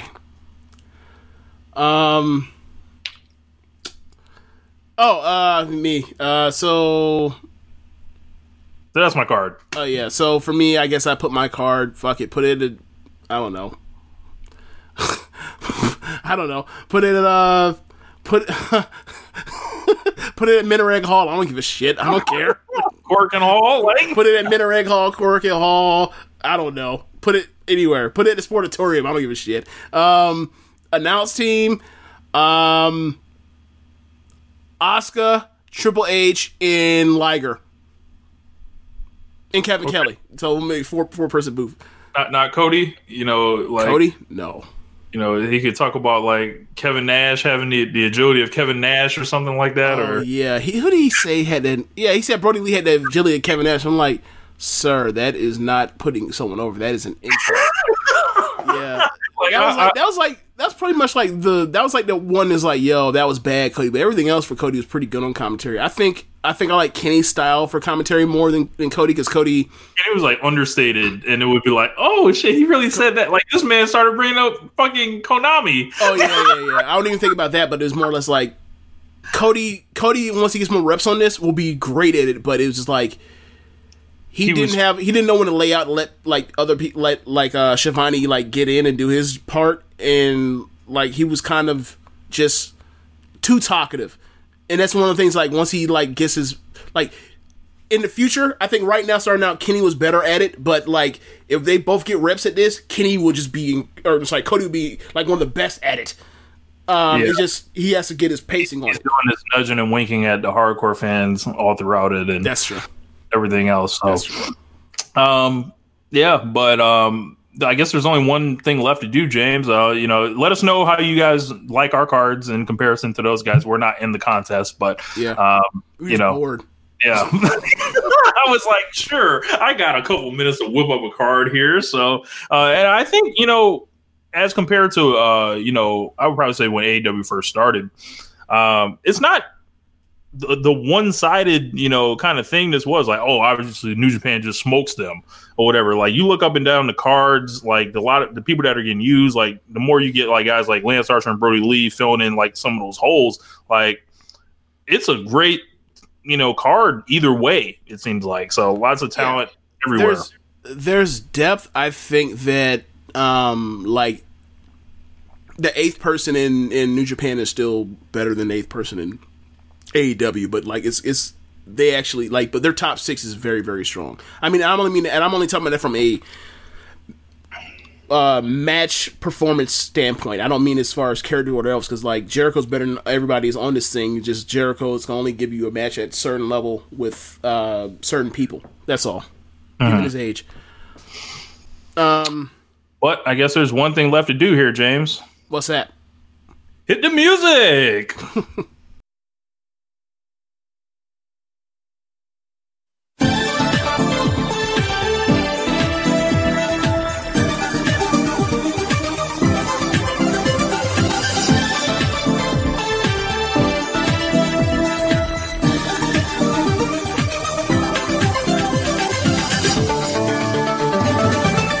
Okay, so on Tuesday was the Cinderella tournament, 16-person tournament, single elimination. Winner ends up getting a wish in a Cinderella ball gown. The wish is always a title shot. If it's not a title shot, I don't know what the fuck it would be. World peace. Good luck with that. I don't think Rossi got it like that. I don't think Bushi Road has it like that. But it's 10-minute time limit. You can win via pinfall, submission, or eliminate someone over the top rope. And after watching this tournament, you damn sure can't lose via disqualification. So, do you watch any of the matches, Rich? Yeah, I caught the whole first round. Okay. Did you check the final by any chance? I did not see the final, but I'm interested. Like, I know what happened, and I'm interested to see. And we talked about it off air, but I think you would have an interesting, kind of analysis on this for those that haven't. You have to remind me because I probably forgot. But all right, the booking style, had this been like in America or something. Okay, so Julia won. Julia ended up going through Jungle, Momo, instead of Konami, like I kind of thought. She went through her own stablemate in Shuri. Damn. And then in the final, she ended up taking on Natsuko Tora, just a shock finalist for this tournament. So we did get a shock finalist from that side. Not who we thought, like maybe like a Saya or something, but Natsuko. Yes. They had to blow up half of the bracket with Zuso. He blew it up. Oh my god! Yes, and also made like Tam the kind of like the Sami Zayn / Chad Gable or Shorty Gable babyface of Stardom. But yes, they did so. So I don't know where to start. Do you want to go through the first round of matches? Yeah, I'd probably say the first round for sure. Okay, so what copy did you see? Did you see the copy that was just like all the matches put together, or do you watch individual matches? I saw the YouTube version. Okay, it was just all straight through. Okay, so yeah, I watched that version first because obviously that came out first. I watched the whole edition from that camera angle and that single shot, and then I watched the Stardom World cut of it. And I gotta say, the YouTube version is a better cut of it. Yeah, man, first match, Momo for Starlight Kid. I thought it was a great opener. I thought that the match, the part where Starlight Kid goes for a code red, and then like Momo basically traps her and then drops with a B driver. I thought that was incredible. I thought it was, I can't wait until one of these years when like Momo goes for a B driver and she turns it into a code red, give a turn of favor. But yeah, I thought those two had a great opener. Yeah, really quick work here. Not surprised to see Momo get the win, unless they were going to just start shocking people. Right. Trying to think what else. Like, I watched a shit ton of stuff last week, so yeah, I think I do remember that one part that Sunset Flip turned into that bomb. But yeah, next match. Yeah, Julia versus Jungle. Jungle takes like 75% of the match, beats her ass. That's when the match is actually compelling. Julia then learns a couple things to survive. Mostly works over Jungle's taped up shoulder. Slaps on this like Koji clutch looking thing that works over the shoulder, and then at the end ends up putting her in her stealth Viper finish submission move or whatever else. Jungle passes out instead of tapping out. They got to the match. I was gonna say they got to the disrespect off rip, like in the second match, sending Jungle out there to do this job for Julia. So I watched the Stardom World cut of it, and in the Stardom World cut they had the promos, the pre-match promos. They only do first round promos, and Jungle came out and said like, "This is my 5th Cinderella tournament. I suck at Cinderella tournaments because like the pace, I'm used to going lower than the 10-minute time limit. So we'll see what happens." And sure enough, she went out there and got her ass like choked out. So there you go. Next match after that, you end up getting Azumi versus Konami. Konami comes out last. She's up on the second rope to posing. Azumi hits or attacks her at the bell. She rolls out the bottom rope. Azumi gets out onto the top rope, the floor dive, gets her back in the ring, and then Konami basically keeps trying for arm bars. Azumi keeps finding creative ways to put her in cradles and roll ups. And at the end, Konami ends up killing her with a couple kicks and then slaps on the triangle lance for the win. I thought this was like a 3-minute match. I thought it was one of the best 3-minute matches I've ever seen. Yeah, when she rolled up behind her, I thought it was going to be a shock of elimination. Like they were just going to ring the bell and she would throw her out like while she was posing or whatever. Right. That kind of caught me off guard. But yeah, lots of crisp technical work in this match. Yeah. The only regret about it is it didn't go like twice as long. But next match after that is Shuri versus Jamie. I love this match. I think I wrote out a list of stuff that they did in the match, but I'm not going to bore you with that. Basically, what I'm going to say to you is we have someone that is a powerhouse and is actually the biggest power wrestler in all of Stardom in Jamie. She's earned that through beating Utami. She's earned that through beating Jungle up multiple times. She's a top power wrestler in Stardom. And then you have Shuri, who has came in and she is a submission specialist and a striker, given her background as MMA, legit MMA fighter. So, they basically start off with Shuri throwing strikes, trying to work over Jamie's right arm, and then Jamie fires back with lariats and the like, and then from there, Shuri keeps getting her in arm bars, gets her in a cross arm bar the first time. Jamie makes the ropes, gets back up. Jamie fights back with lariats and then at another point, Shuri ends up hitting a second arm bar. This time she gets a arm bar and transition over to a Fujiwara arm bar. Jamie rolls out of it, lays her out, and then hits the ropes, comes back and hits her with a gigantic bicycle knee that looked great. And then she hits her with like a backbreaker over the knee, and then lifts her up and hits like basically looks like she rock bottomed herself, but it was an offensive move, like almost like the R-Truth deal. And then at the end, after working over her arm twice, Shuri ends up getting some kicks in, a head kick, and then ends up slapping on a straight arm bar. Transitions to the Fujiwara armbar, and then turns over on the Fujiwara armbar and slaps on like a double armbar move that looked fucking gross. And Jamie had to tap. It was great. Like this person's submission specialist kept progressing, like transitioning an armbar on some like saber shit, except it wasn't like spot porn or submission porn. It was awesome. Thoughts on that match? Big win for Shuri. I was kind of shocked because, I thought they would, Shuri's a freelancer. I didn't know how their strategy was going into it here, but good win for her. And also, given that Jamie, she was finished second in the block at the Grand Prix, she was in the finals of the Tag League. That was a big win for Shuri. That definitely established it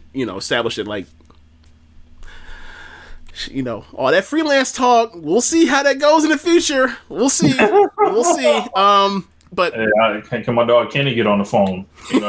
Can she freelance? Herself to Jacksonville.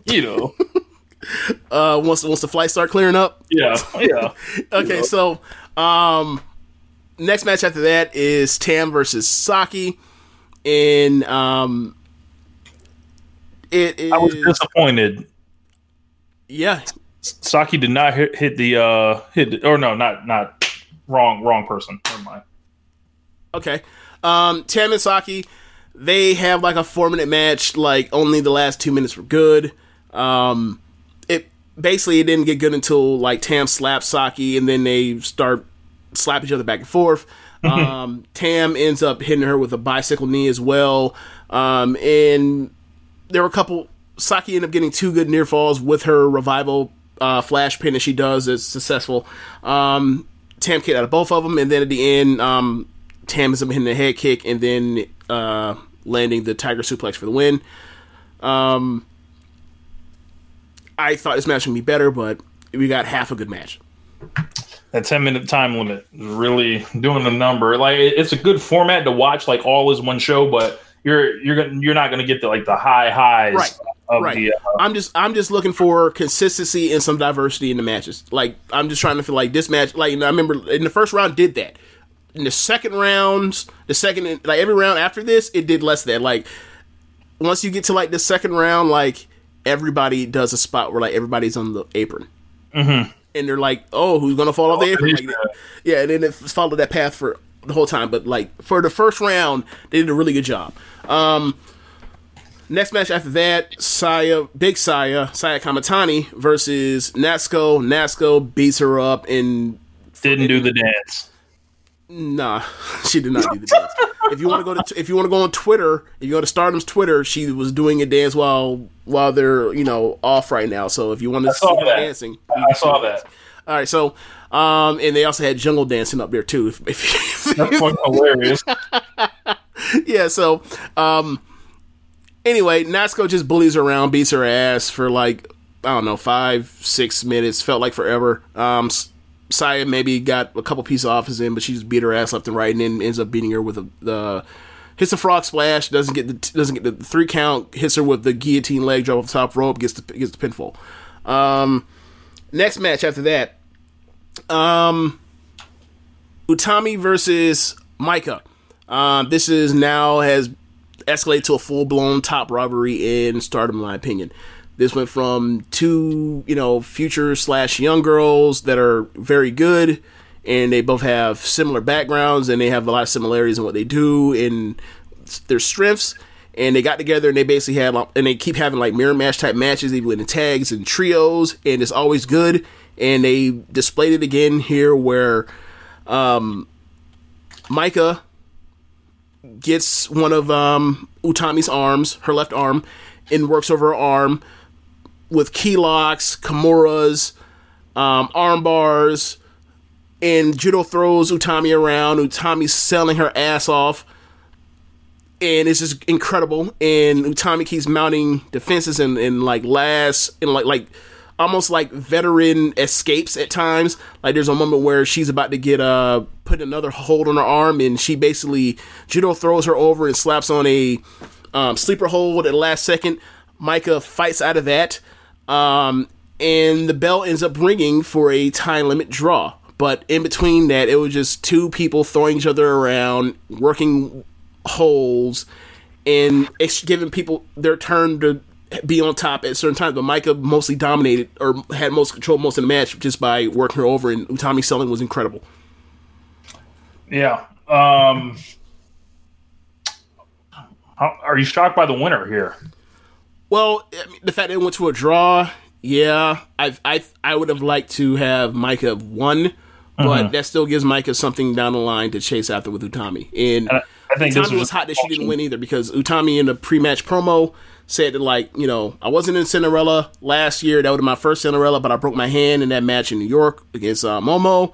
So I want to win this. And she's like, I want to show y'all the red dress. I think this is just a function of the bracket itself. They had to pick something to be part of the blow up. Well, another part of it is like, we ain't finna have Natsuko beat Utami. Get the fuck out of here.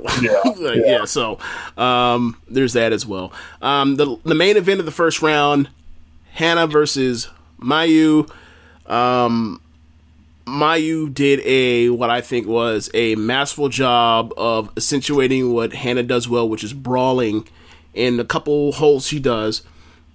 And Hannah, it shows off some of the strength that Hannah can showcase, like when she does the spot with the cheese vertical suplex, puts someone in a guillotine, and then she powers the person up and then gives the finishes off the vertical suplex.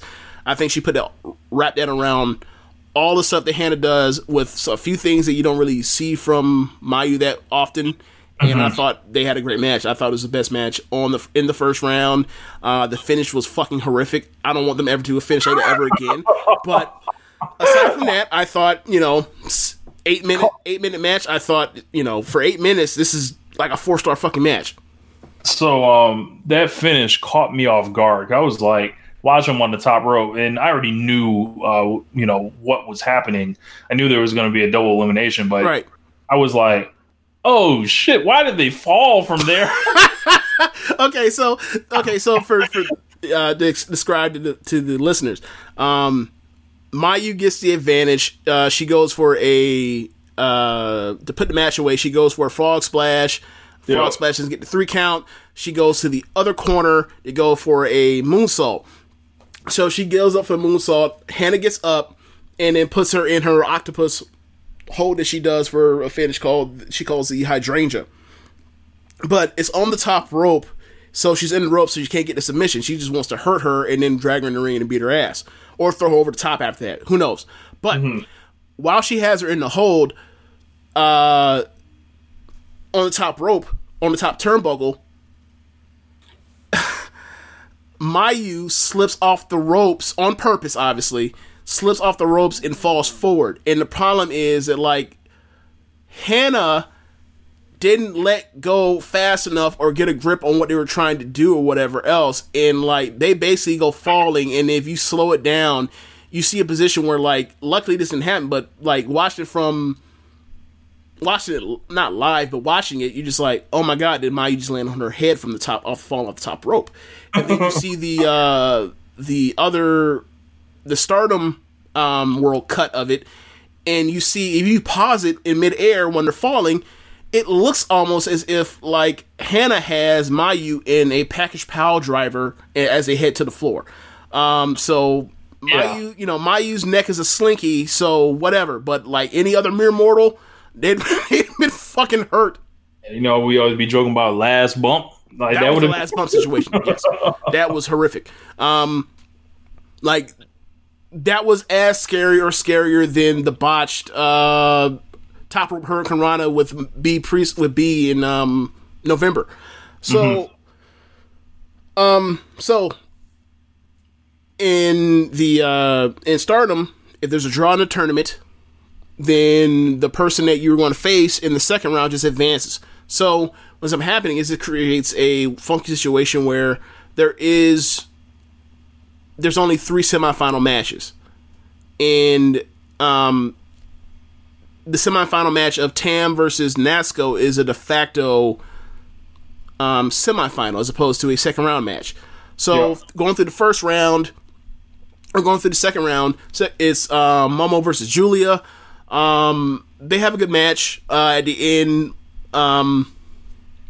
they end up outside the ring on the apron, and Julia ends up giving her tombstone power driver, and Momo just falls off, and Julia advances. Next round, you end up getting Shuri versus Konami. They have the match you expect them to have. It's basically a mirror match of two ass kickers that that can grapple and chain wrestle and fight for submissions and arm bars and kick the shit out of each other.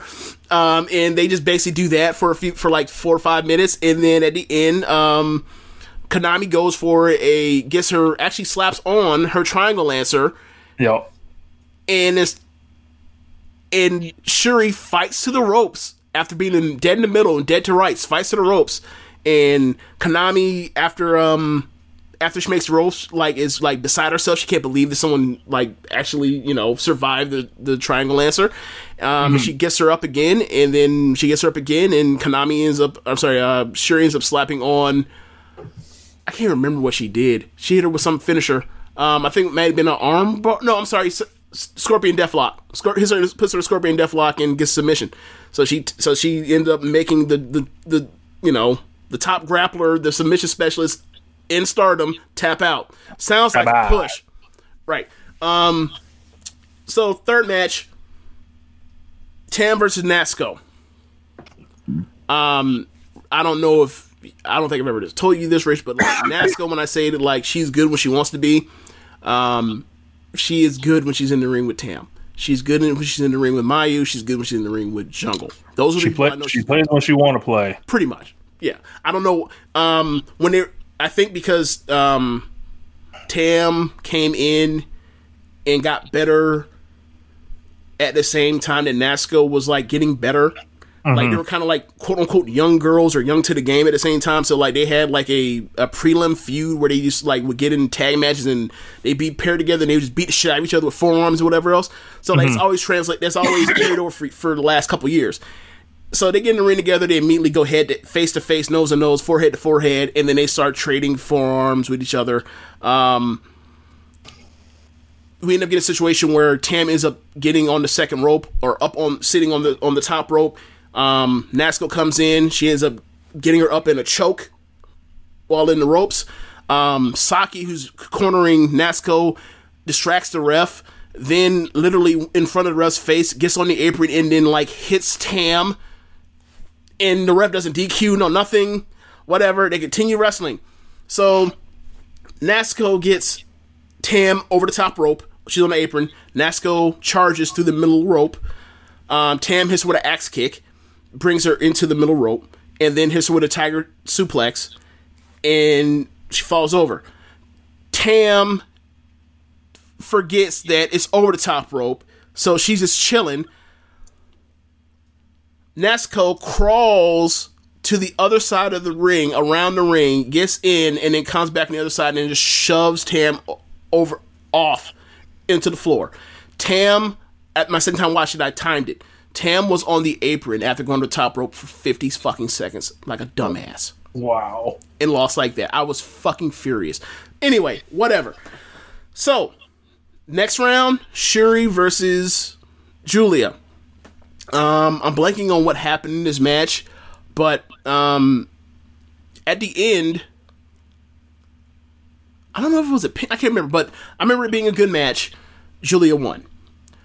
So Julia's the last out, so she has to just wait for Natsuko to come out for the final. So she's in the corner waiting for Natsuko to come out her side, and then all of a sudden, Natsuko comes from the side that Julia actually came from, and attacks from behind, starts the match. So at a certain point, Natsuko gets the belt, or gets a chain. She's been carrying a chain around for the last few months, ever since she became the leader of Oedo Tai. I guess that's her version of the stick that Kagetsu used to have. I don't know. But comes out and uses the chain in front of the ref. She gets the chain. Saki brings the chain into the ring. She lays the chain down, bunches the chain together, and then body slams her right onto the chain. Not a DQ. The chain gets out the ring. Julia's fighting back. And keep in mind, after she beats Shuri, the crowd starts chanting for Julia. Right? You hear Julia chants in intervals, frequent intervals. She gets jumped from behind. Uses the chain. Julia fights back. Then there's another moment where Saki Julia gets the advantage, is about to turn the tables. Saki throws the chain back in the middle of the ring, in front of the ref, in front of both of them.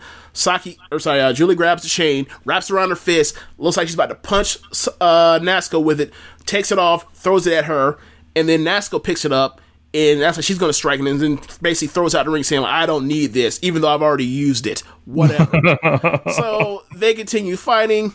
They both hit each other with finishes. There's both kickouts. Then there's another chance for Natsuko to use the chain. She takes it.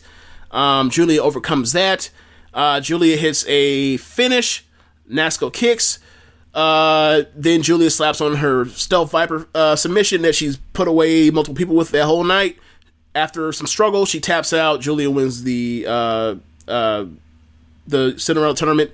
At the worst point, after one of the kickouts, the crowd literally start chanting, Julia, Julia, Julia. So, like, it got her over. And at the end, after she comes back out with the dress, she says, I kind of wanted to see what Natsuko's dress looked like. And the crowd starts laughing. Damn. And then from there, she says, I want to challenge Arisa at the Oda City show. So that's one of the big matches for the big show if we ever get it. Stay away. Stay away.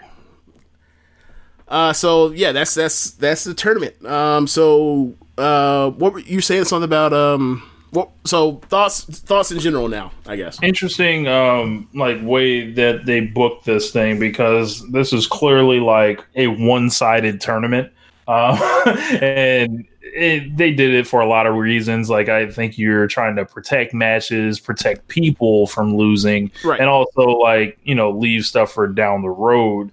So that's why they sacrificed like that quarter of the tournament essentially. And also, given that last year they had a draw like this too in the first round, and then immediately just moved Arisa to the semifinal. Mm-hmm. It might just be a thing where this is how we time save. We only have the venue we only have Korakuen Hall for 2 or 3 hours. That might be a thing where I'm gonna have to go through and look and be they blow through matches or do draws, whatever, to get out of matches every single year, but I know at least the last 2 years they've done this. Yeah. Interesting choice for them to go Natsuko in the final, but she was simply there to serve Julia. It sounds like it wasn't this Natsuko thing. If anybody's like, hey, she went to the finals, what does this mean for her? Nothing. Not a damn thing. Look, the best part is her pre-match promo, right?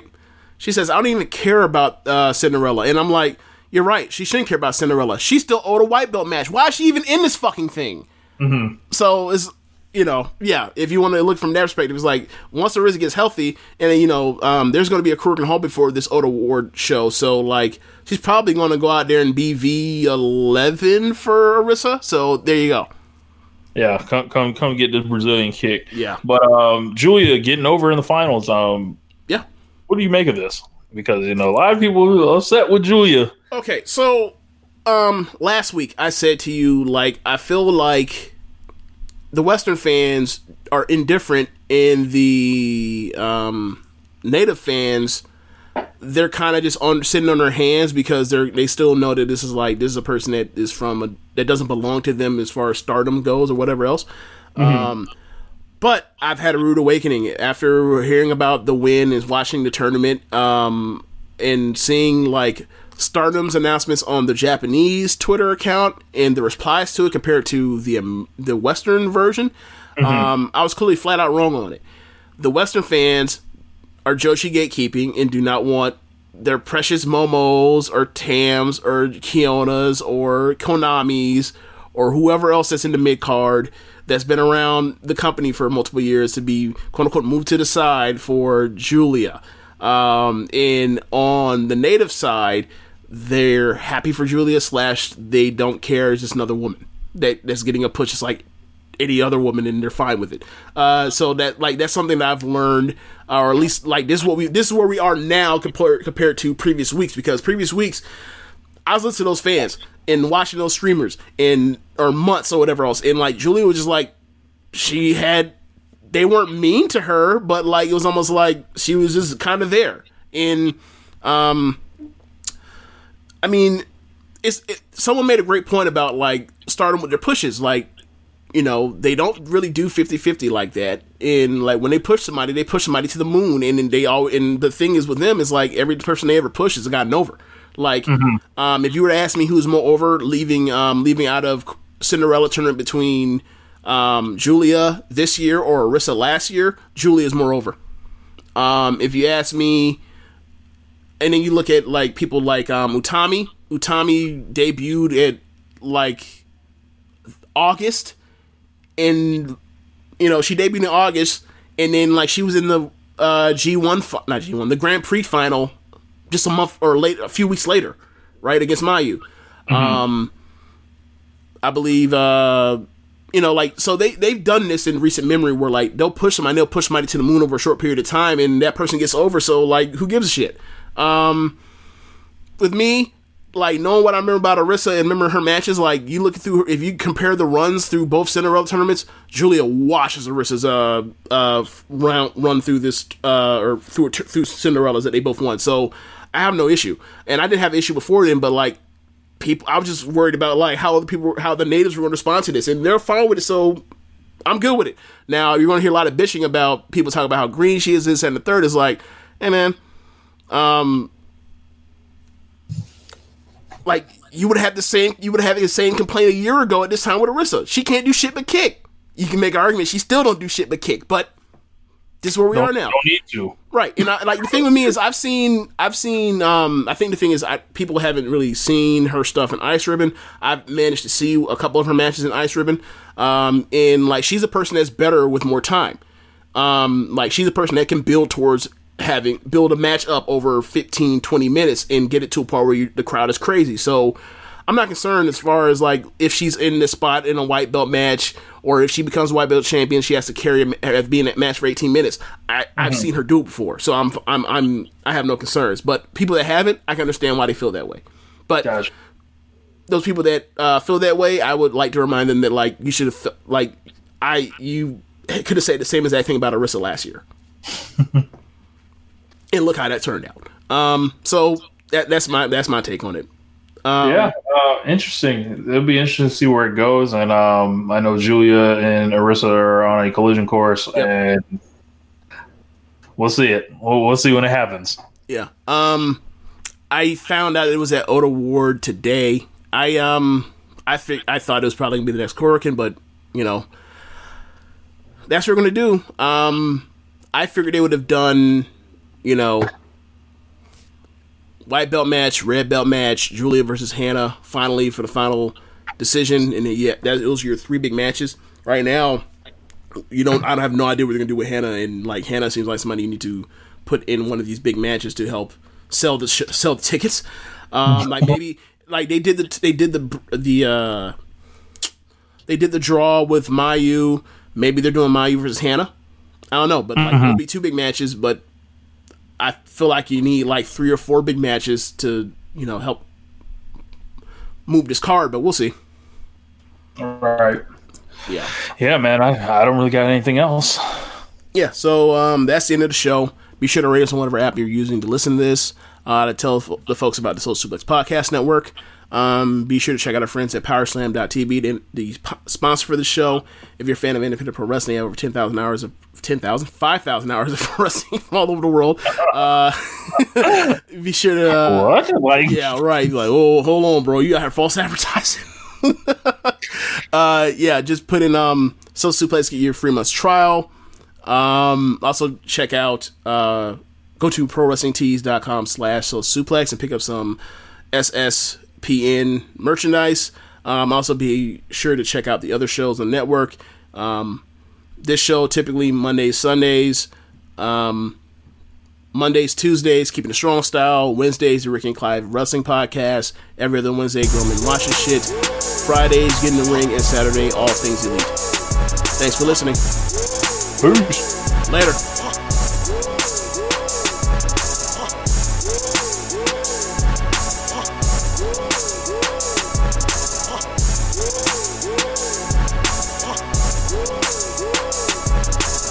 BetMGM has an unreal deal for sports fans in Virginia. Turn $5 into $150 instantly when you place your first wager at BetMGM. Simply download the BetMGM app and sign up using code Champion150. Then, place a $5 wager on any sport. You'll receive $150 in bonus bets, regardless of your wager's outcome. And if you think the fun stops there, the king of sportsbooks has plenty of surprises in store. Check out daily promotions, same-game parlays, live bets, and so much more. Download the app in Virginia today and get $150 in bonus bets instantly from your first wager. Only at BetMGM. BetMGM and GameSense remind you to play responsibly. See BetMGM.com for terms. 21 plus only. Virginia only. New customer offer. Subject to eligibility requirements. Rewards are non-withdrawable bonus bets that expire in 7 days. Please gamble responsibly. Gambling problem? Call 1-800-GAMBLER. Promotional offer not available in Washington, D.C.